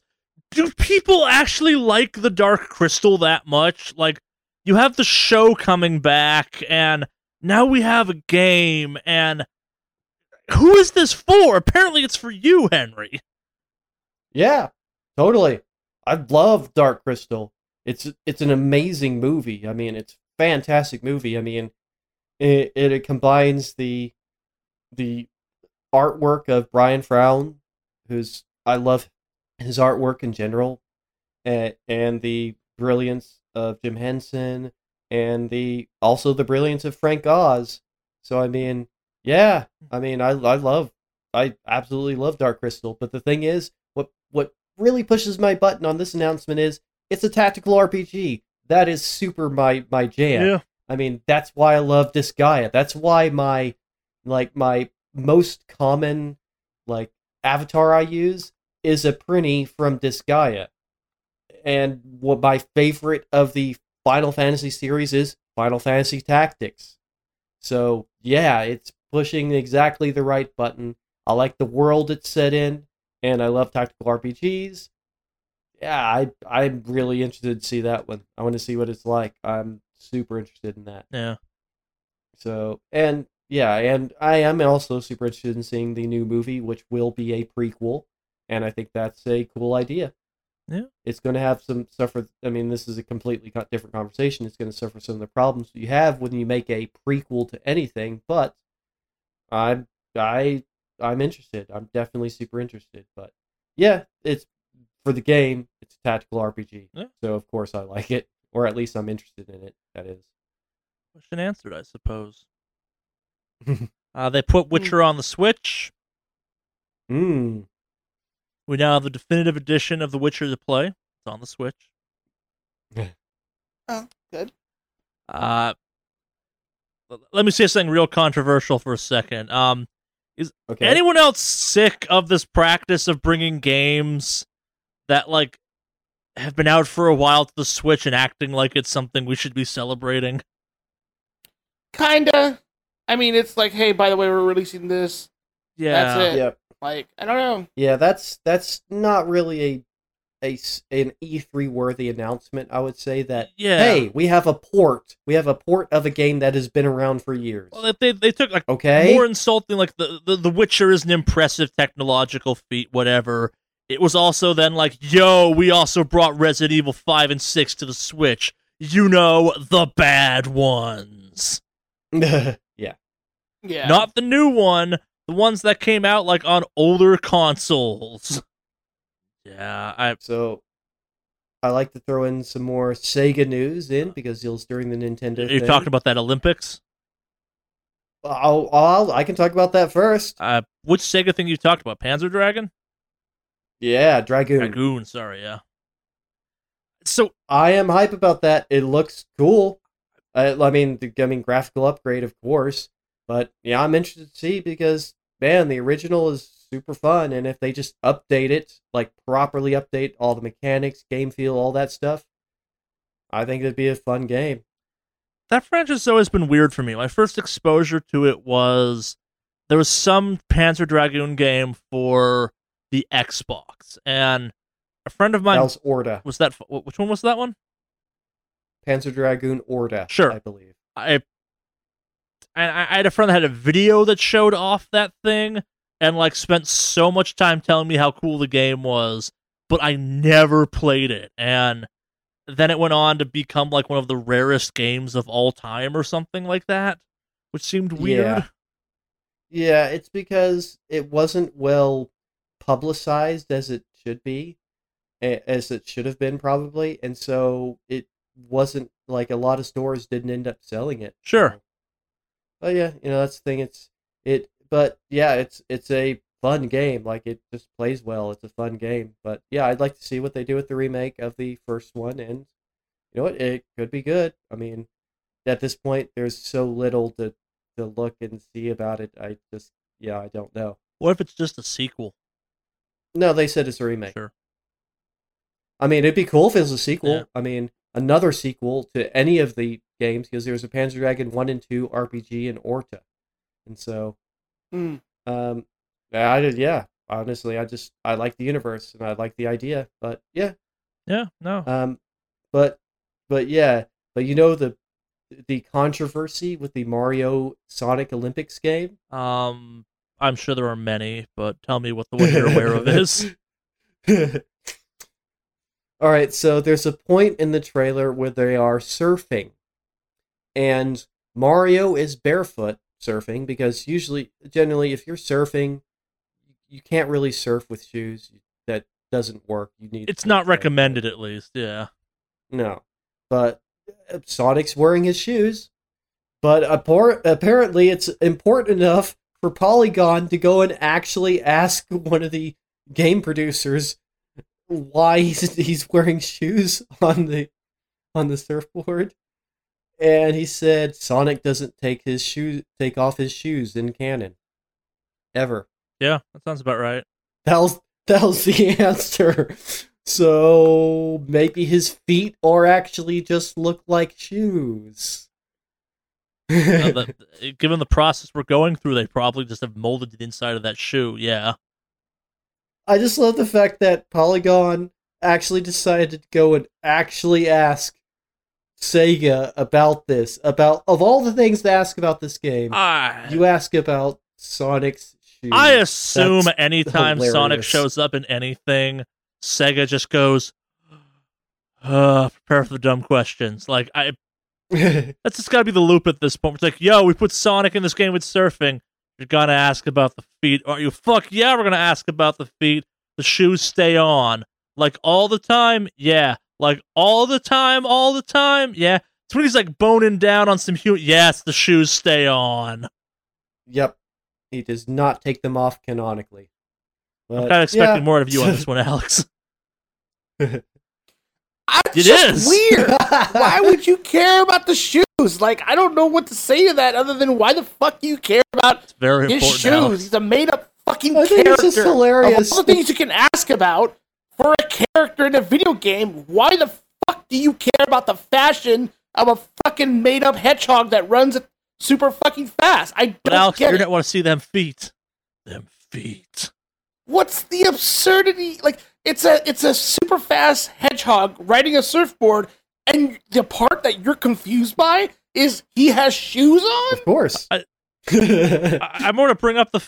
Fuck I'm everything more to about bring that. up the fact that I'm assuming because this is Olympics, there are several running races that Sonic can participate in. How the fuck is Yeah. that fair? Yeah. Yeah, I mean, like, Mario's no slouch. I mean, he can run, but Sonic literally breaks the sound barrier when he runs. Sonic runs so fast he jumps and starts spinning and cuts shit in half. Yeah, so, yeah, it seems like it's a little unfair here. It's kind of like having fucking Bowser do karate against anyone, which is in that trailer too. Yep. But, All right, Yeah, so Toad, but you're of gonna course- fight this dragon in hand-to-hand combat. Do I get a weapon? No.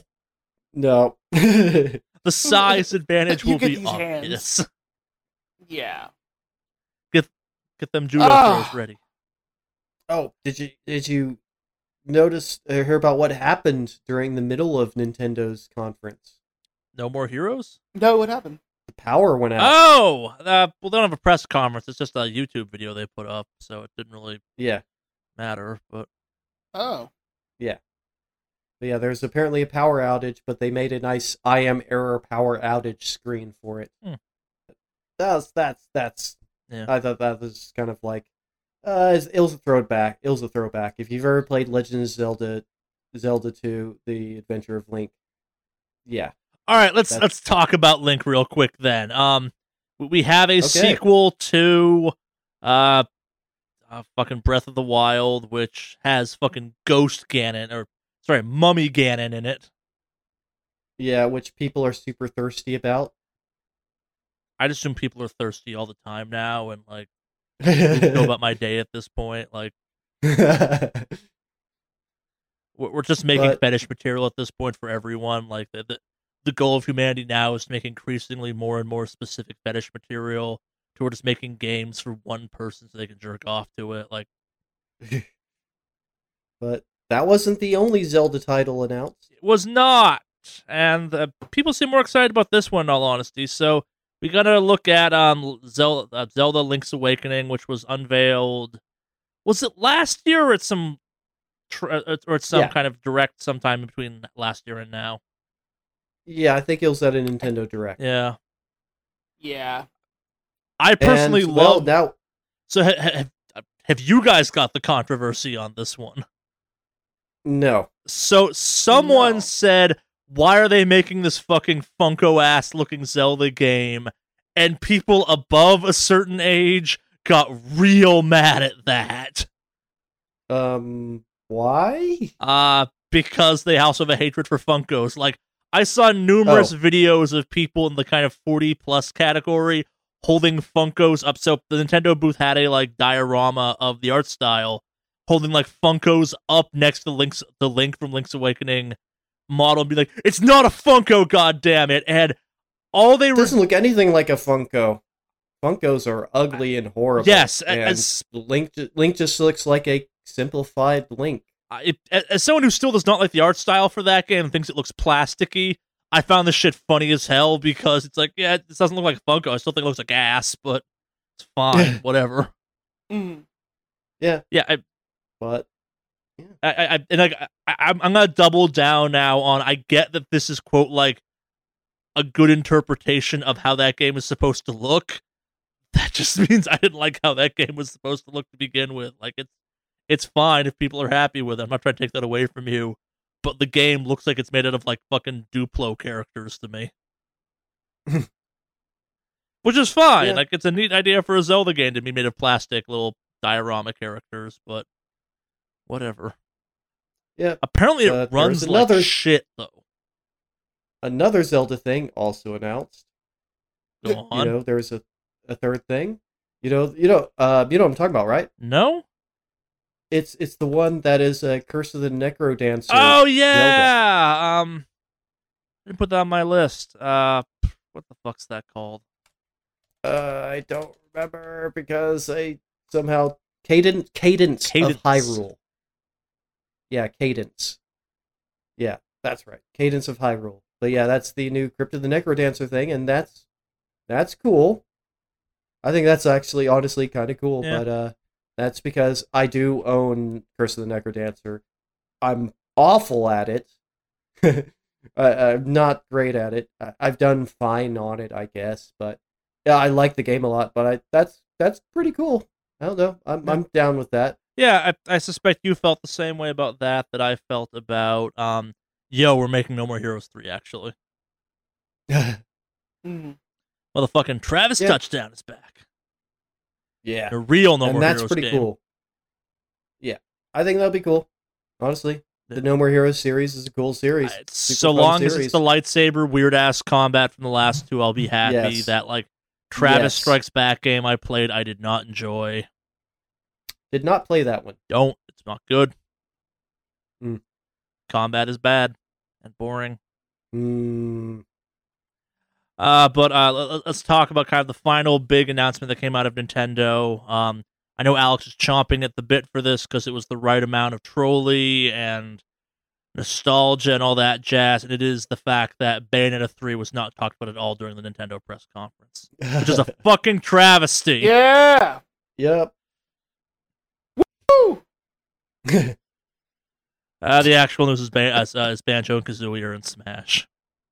Banjo fucking Kazooie. We did it, boys. Yeah, you did it. So you're our resident Smash expert. Like, is this something people have actually wanted or no?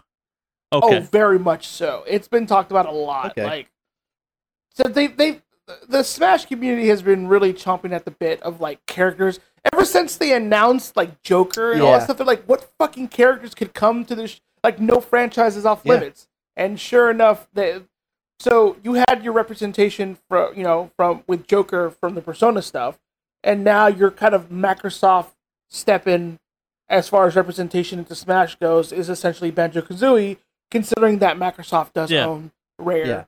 But yeah, and I do love that they did it as a wonderful little tease trailer, just in the same way they did the K. Rool trailer. That thought was a nice little touch. So, yeah, I also was kind of stoked about the Dragon Quest characters that are coming. They very much got kind of overshadowed by Banjo-Kazooie. I think the best reaction I saw to that was like, just shut up, Western audiences. Just because you don't know what the fucking Dragon Quest is doesn't mean it's not important to the rest of the world. And I'm like, no, that's absolutely right. Yep. Like, I have played those games. They're fine. Yep. Mm-hmm. I like some of the I like some of the offshoots of that series as well. But yeah. Beloved game series that's still going and has multiple multiple games in this on the outskirts of the series too. So yeah, it does look interesting. The character itself, though, like I said, I look forward to seeing the Dragon Quest characters because they look pretty baller. But Banjo-Kazooie was just kind of the big crowd favorite that everybody was really excited about. Yeah. So, are the Smash people happy? Also, I believe so. I do think. I think they also really appreciated that since every character comes with a level, they recreated that mountain level, the Twirly Mountain or whatever they call it. I can't remember what it's called, but yeah, they kind of added that as a level. It looks like so that'll be cool. But yeah, I will say one thing that Nintendo didn't mention, and I kind of understand why now more than even before, is no mention of the new Metroid that's being worked on by Armature Studios. The new Metroid Prime, I should Yeah, say. I just don't think it's done or not far enough along. They had to restart that thing.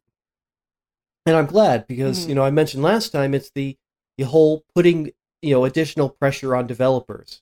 Like, I'm glad they didn't, because just let them work on it until they actually have something to show, instead of forcing them into it, just because it's E3, Yeah. And that kind of fits with the Doug Bowser's message. And so, yeah, they aren't going to announce it because it's not hardly ready to announce it. And why put that additional pressure on your developers?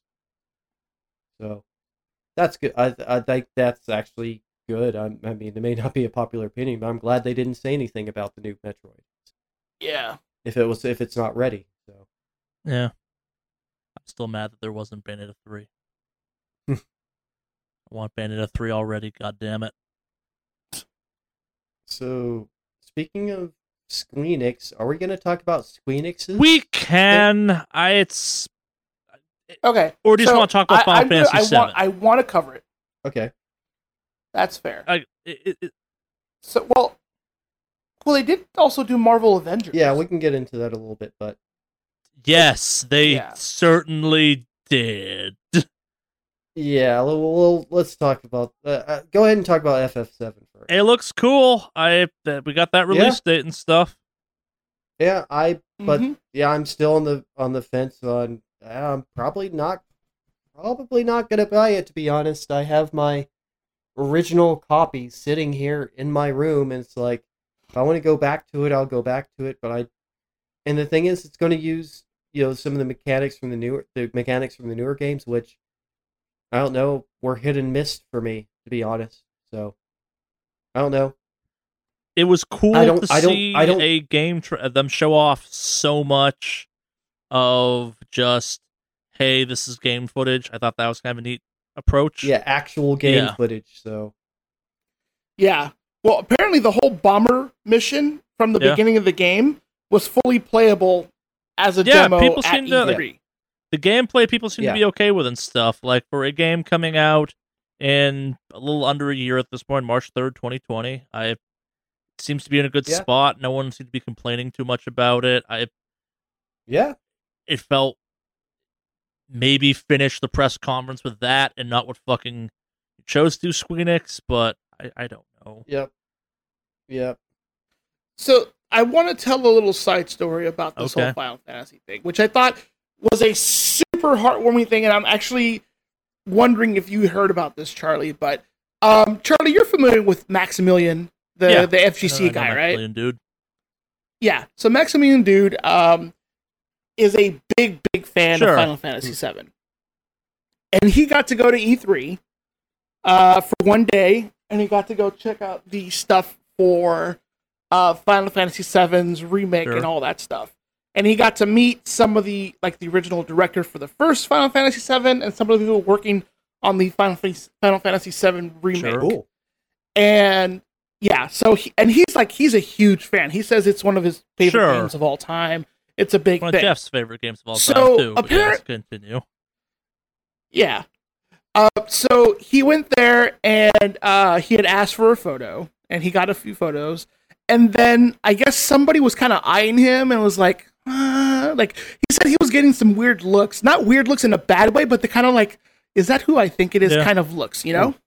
So later on, the guy who's currently working on the remake revealed to him that whenever they have really tough times working on the game and the direction and all that, they watch Max's YouTube video to the reaction of the announcement for the Final Fantasy VII remake.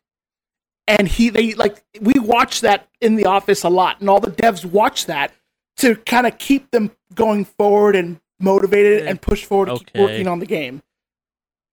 So I thought that was kind of a neat moment where you sound a little questionable on it. Prove it. Well, it was a story that he was telling on his channel recently. Cool. Yeah, I'm not saying it didn't happen that way, but if watching some dude's YouTube video is what keeps you going on a video game, that video game should never come out. Well, but it's not. It's just. They use it as the motivation because the reaction he has to it is the reaction they want to pour into the cool. game. That's neat, I guess. I mean, the thing is, when you're on a long project, you have to find your motivation where you can. This is something I even told my students, is that the development process is long and hard, and it is difficult. It is a difficult road, and you have to find your wins where you can. You have to find your motivation where you can. If that helped them just over maybe a hump, they were just feeling bad about something, or it just seemed like something wasn't working, then kudos, good, great. Because when you're working on any long project, and I know that both of you are probably familiar with the feeling of working on a long project and just feeling sometimes frustrated, but sometimes all it takes is just somebody's words to just kind of reinvigorate you a little bit, or something happens that's really positive and it recharges you a little bit. So, you know what? If it actually happened, I'm glad it happened. Yeah, I want to believe it did, because it's. Oh, I believe it happened. Weird shit about I'm not gonna say it didn't happen. Like, why the fuck would you lie about something like that? Who the hell cares? It feels like a very manufacturable moment, though. I guess it's a made for YouTube hype moment, and it's one of those ones where kind of like it's that could have been a genuine moment. Like, that could be like that guy and his team. That could totally be a thing that happens, but like, I'm just not gonna be cynical on this one. Sure, it happened. Cool, whatever. You already sound cynical. I was like, I'm not gonna be cynical. Sure, cool, whatever. It happened. Like, the reason I bring it as up, someone who works in the industry where I constantly manufacture moments like that, I will forever not believe those things are actually true. Like, they happened. Fair enough. The people that experienced them did experience them, but that's how we wanted you to experience them. We did our jobs correctly. It's like you weren't played, but you bought into exactly what we were selling. No, I don't want to be this guy right now. Like, it happened. It's a cool moment. Whatever. Good for Max. But let's talk about the all-new, all-generic Avengers. Off-brand Captain America is best Captain America. It's like Major USA, Steel Guy, the Bulk. Bulk, It was, I don't, the thing is, I don't give a crap that it doesn't look anything like the movie, people, because who cares? There's literally millions of different versions of the way all the Avengers have looked, so that's not my thing at all. That's not my take at all. But holy crap, it looks like they are using literally stock stuff that they picked up for free in the Unity asset store. It doesn't look good. I mean, it just looks boring. Boring designs. Holy crap, with as exciting as a comic book could be, those are the most uninspired, boring designs, and just the palette overall just seems dull and bland. I mean, these are costumes that could pop. I mean, take a look at, Spider-Man, the newest Spider-Man game. That design pops. Like, underneath, Spider-Man is just kind of whatever, bland Peter Parker, but the costume looks fantastic. It looks so cool. It just has great design to it. These costumes just look awful. Like, bad design. It just doesn't look nice. I mean, there again, it's not to say that the designs in the comic books have always been great, but man, these look uninspired. Hilariously uninspired. It's just, it's the all new. This is the so. Again, this is kind of like the digging deeper into E3. That thing became the quiet. So the Quiet Man was this kind of weird thing you had to go check out. I think it was at the last PAX that like it made the circles. It made the rounds in certain circles where it's like, yo, you gotta go play the Quiet Man. Do I? Yeah, you do, because that's a game they are putting out soon. This had a similar vibe the way people were talking about it, where it's like, you gotta go check out that Avengers game. Why? Well, it is a game, and it is something to look at quickly. Yeah. Apparently, it's got some cool ideas going on, but also like, oh yeah, the mechanics. Some of the mechanics sound actually cool and fun, and some of the things that they want to do with the characters also sounds cool and fun. But bring in an actual artist design, because it looks like, I don't know. I guess they're going for the really heavy realism thing, but as a result, it just looks bland. I mean, I get it that maybe put Captain America in armor, but why put him in armor and not any of the other super vulnerable Avengers like Black Widow or Hawkeye? Or Hawkeye wasn't even in it, was he? No. But in any case, like Black Widow sitting there without armor, and then they put Captain America in this really dumb, boring looking armor. It's like, okay, it's a choice, I guess. Terrible one. Yeah. See, some people are like, oh, it doesn't look like the movie characters. I don't care about that. That would have been a nightmare to get all the licensing for all of that stuff. So, and like I said, there's a million different versions of all the heroes for them to choose from.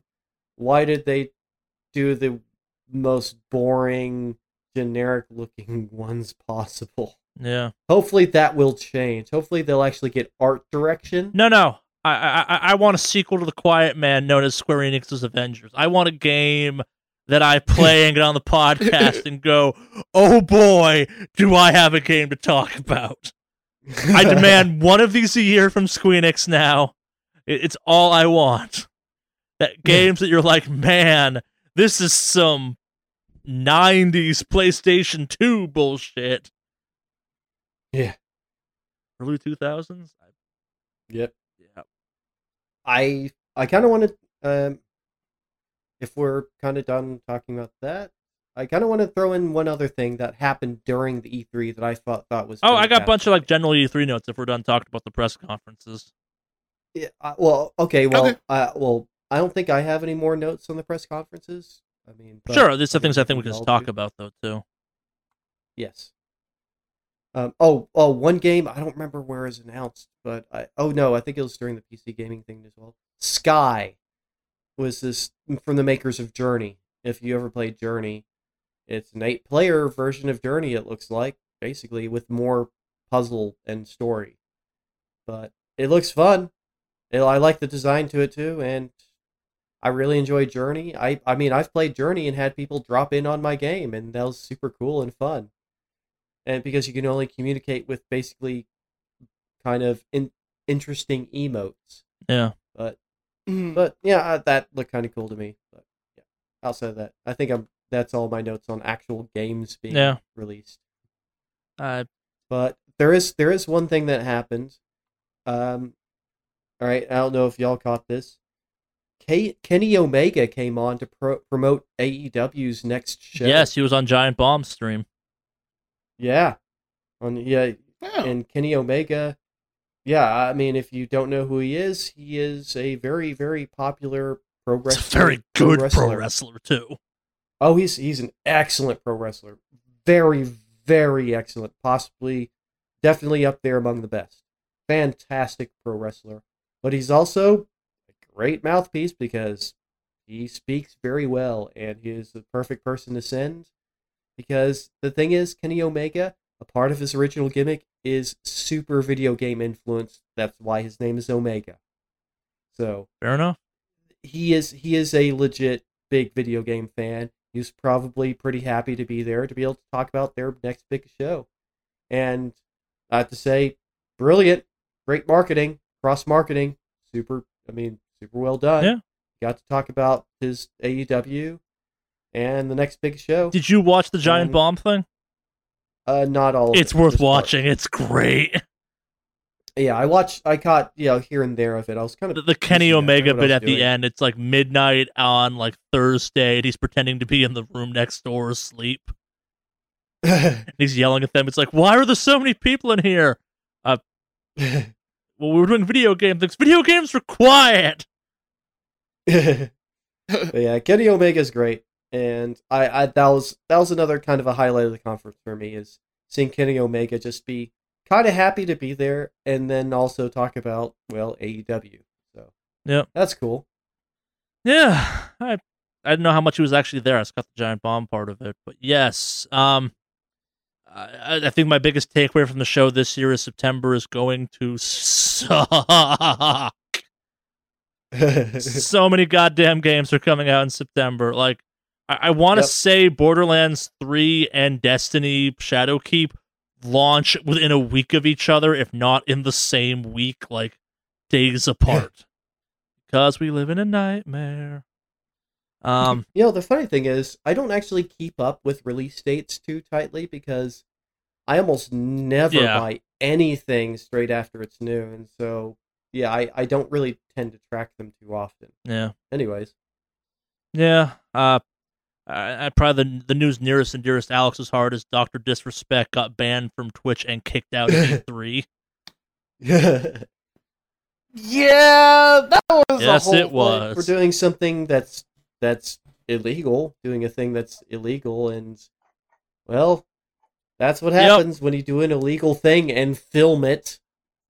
I just want to know the thought process that was going on. Well, isn't the filming the illegal thing? Yeah, it's illegal in California.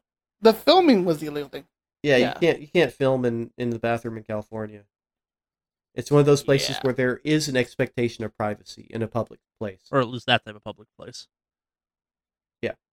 There was also like a kid in the background, which is a real bad thing. Yeah, that's a bad, I mean, that's just bad. Yeah. Well, I don't, was it confirmed it's that a it kid. was a kid? Because from what... Okay. Well, what's the kid doing at E3 in the first place? Kids have been at E3 for decades now. Like, you're not wrong. Kids have parents, you know. You have...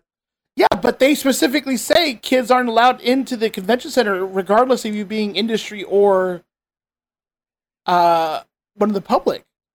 That's why I was like, I heard it was a kid, but I don't think it was ever confirmed from my understanding. But I also think it would be also just as weird for them to say nobody can bring their child. We're missing the more important part of don't fucking film strangers in bathrooms. Don't live stream it. I agree 100% on that one. Yeah, what is wrong 100% agree with you on that him? The thought process is I want to know that thought process where it's like we're lacking.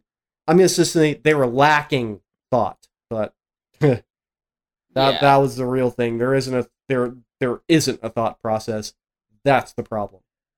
So, super done, and enjoy your super ban, idiot. He'll be back, unfortunately, but I think it's a temporary. So ban. if this goes legal direction, this could become more permanent. In all honesty, that's legal. Like, I don't know if he's facing arrest right now, but he could be, because that's just actually illegal, and that can get you arrested. And so, as a company, I kind of wouldn't want to touch that again. Yeah. I would be like, nope, that's a hard no. Yep. Yeah. Anyways, but all in all, this E3 for me, it wasn't surprises. I mean, there's a couple of things that I liked about it, but I mean, I think but Henry, what if I told you there was a game peripheral manufacturer there called like Red Pill Entertainment or something along those lines?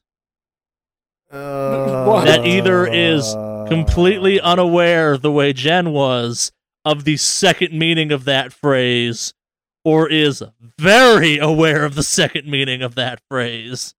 No, you can't not be aware of that. Not everyone knows the second meaning of that phrase. I had to explain. Jen was like, "Oh, there's a company called Red Pill. I don't get anything from them." Why? I'm like, Red Pill means the second thing on it. What? It's the Morpheus thing. I'm like, it also is like men's rights groups, and it's not a great MRAs, part of the internet. Incels, no, hard no. No, I have to say that they were probably... You can't have that name and not know what it's been used for now. I don't know. I think a lot of people don't make it past the Morpheus reference, which is a fine reference, but then it's also that's the reference that group is making with that name, which is a whole other problem. Yep, and they were the Gamergate people. I mean, that's the same Gamergate crowd as all of that incel MRAs. Yep. Yeah, and no. No, bad title. If you didn't intend it, change your title. If you did intend it, I hate you. Yeah, I thought you'd enjoy that one. Content wise, like, what do people think the mix was? Like, this felt like the year where it was too many trailers and not enough any actual anything. And maybe like it's you get into not actual anything because, like, we saw, what was it, Outer Worlds, whatever it's called. Like, they had some gameplay kind of from that. There was technically some Cyberpunk stuff. Like, Sony wasn't there, who seems to bring the most gameplay.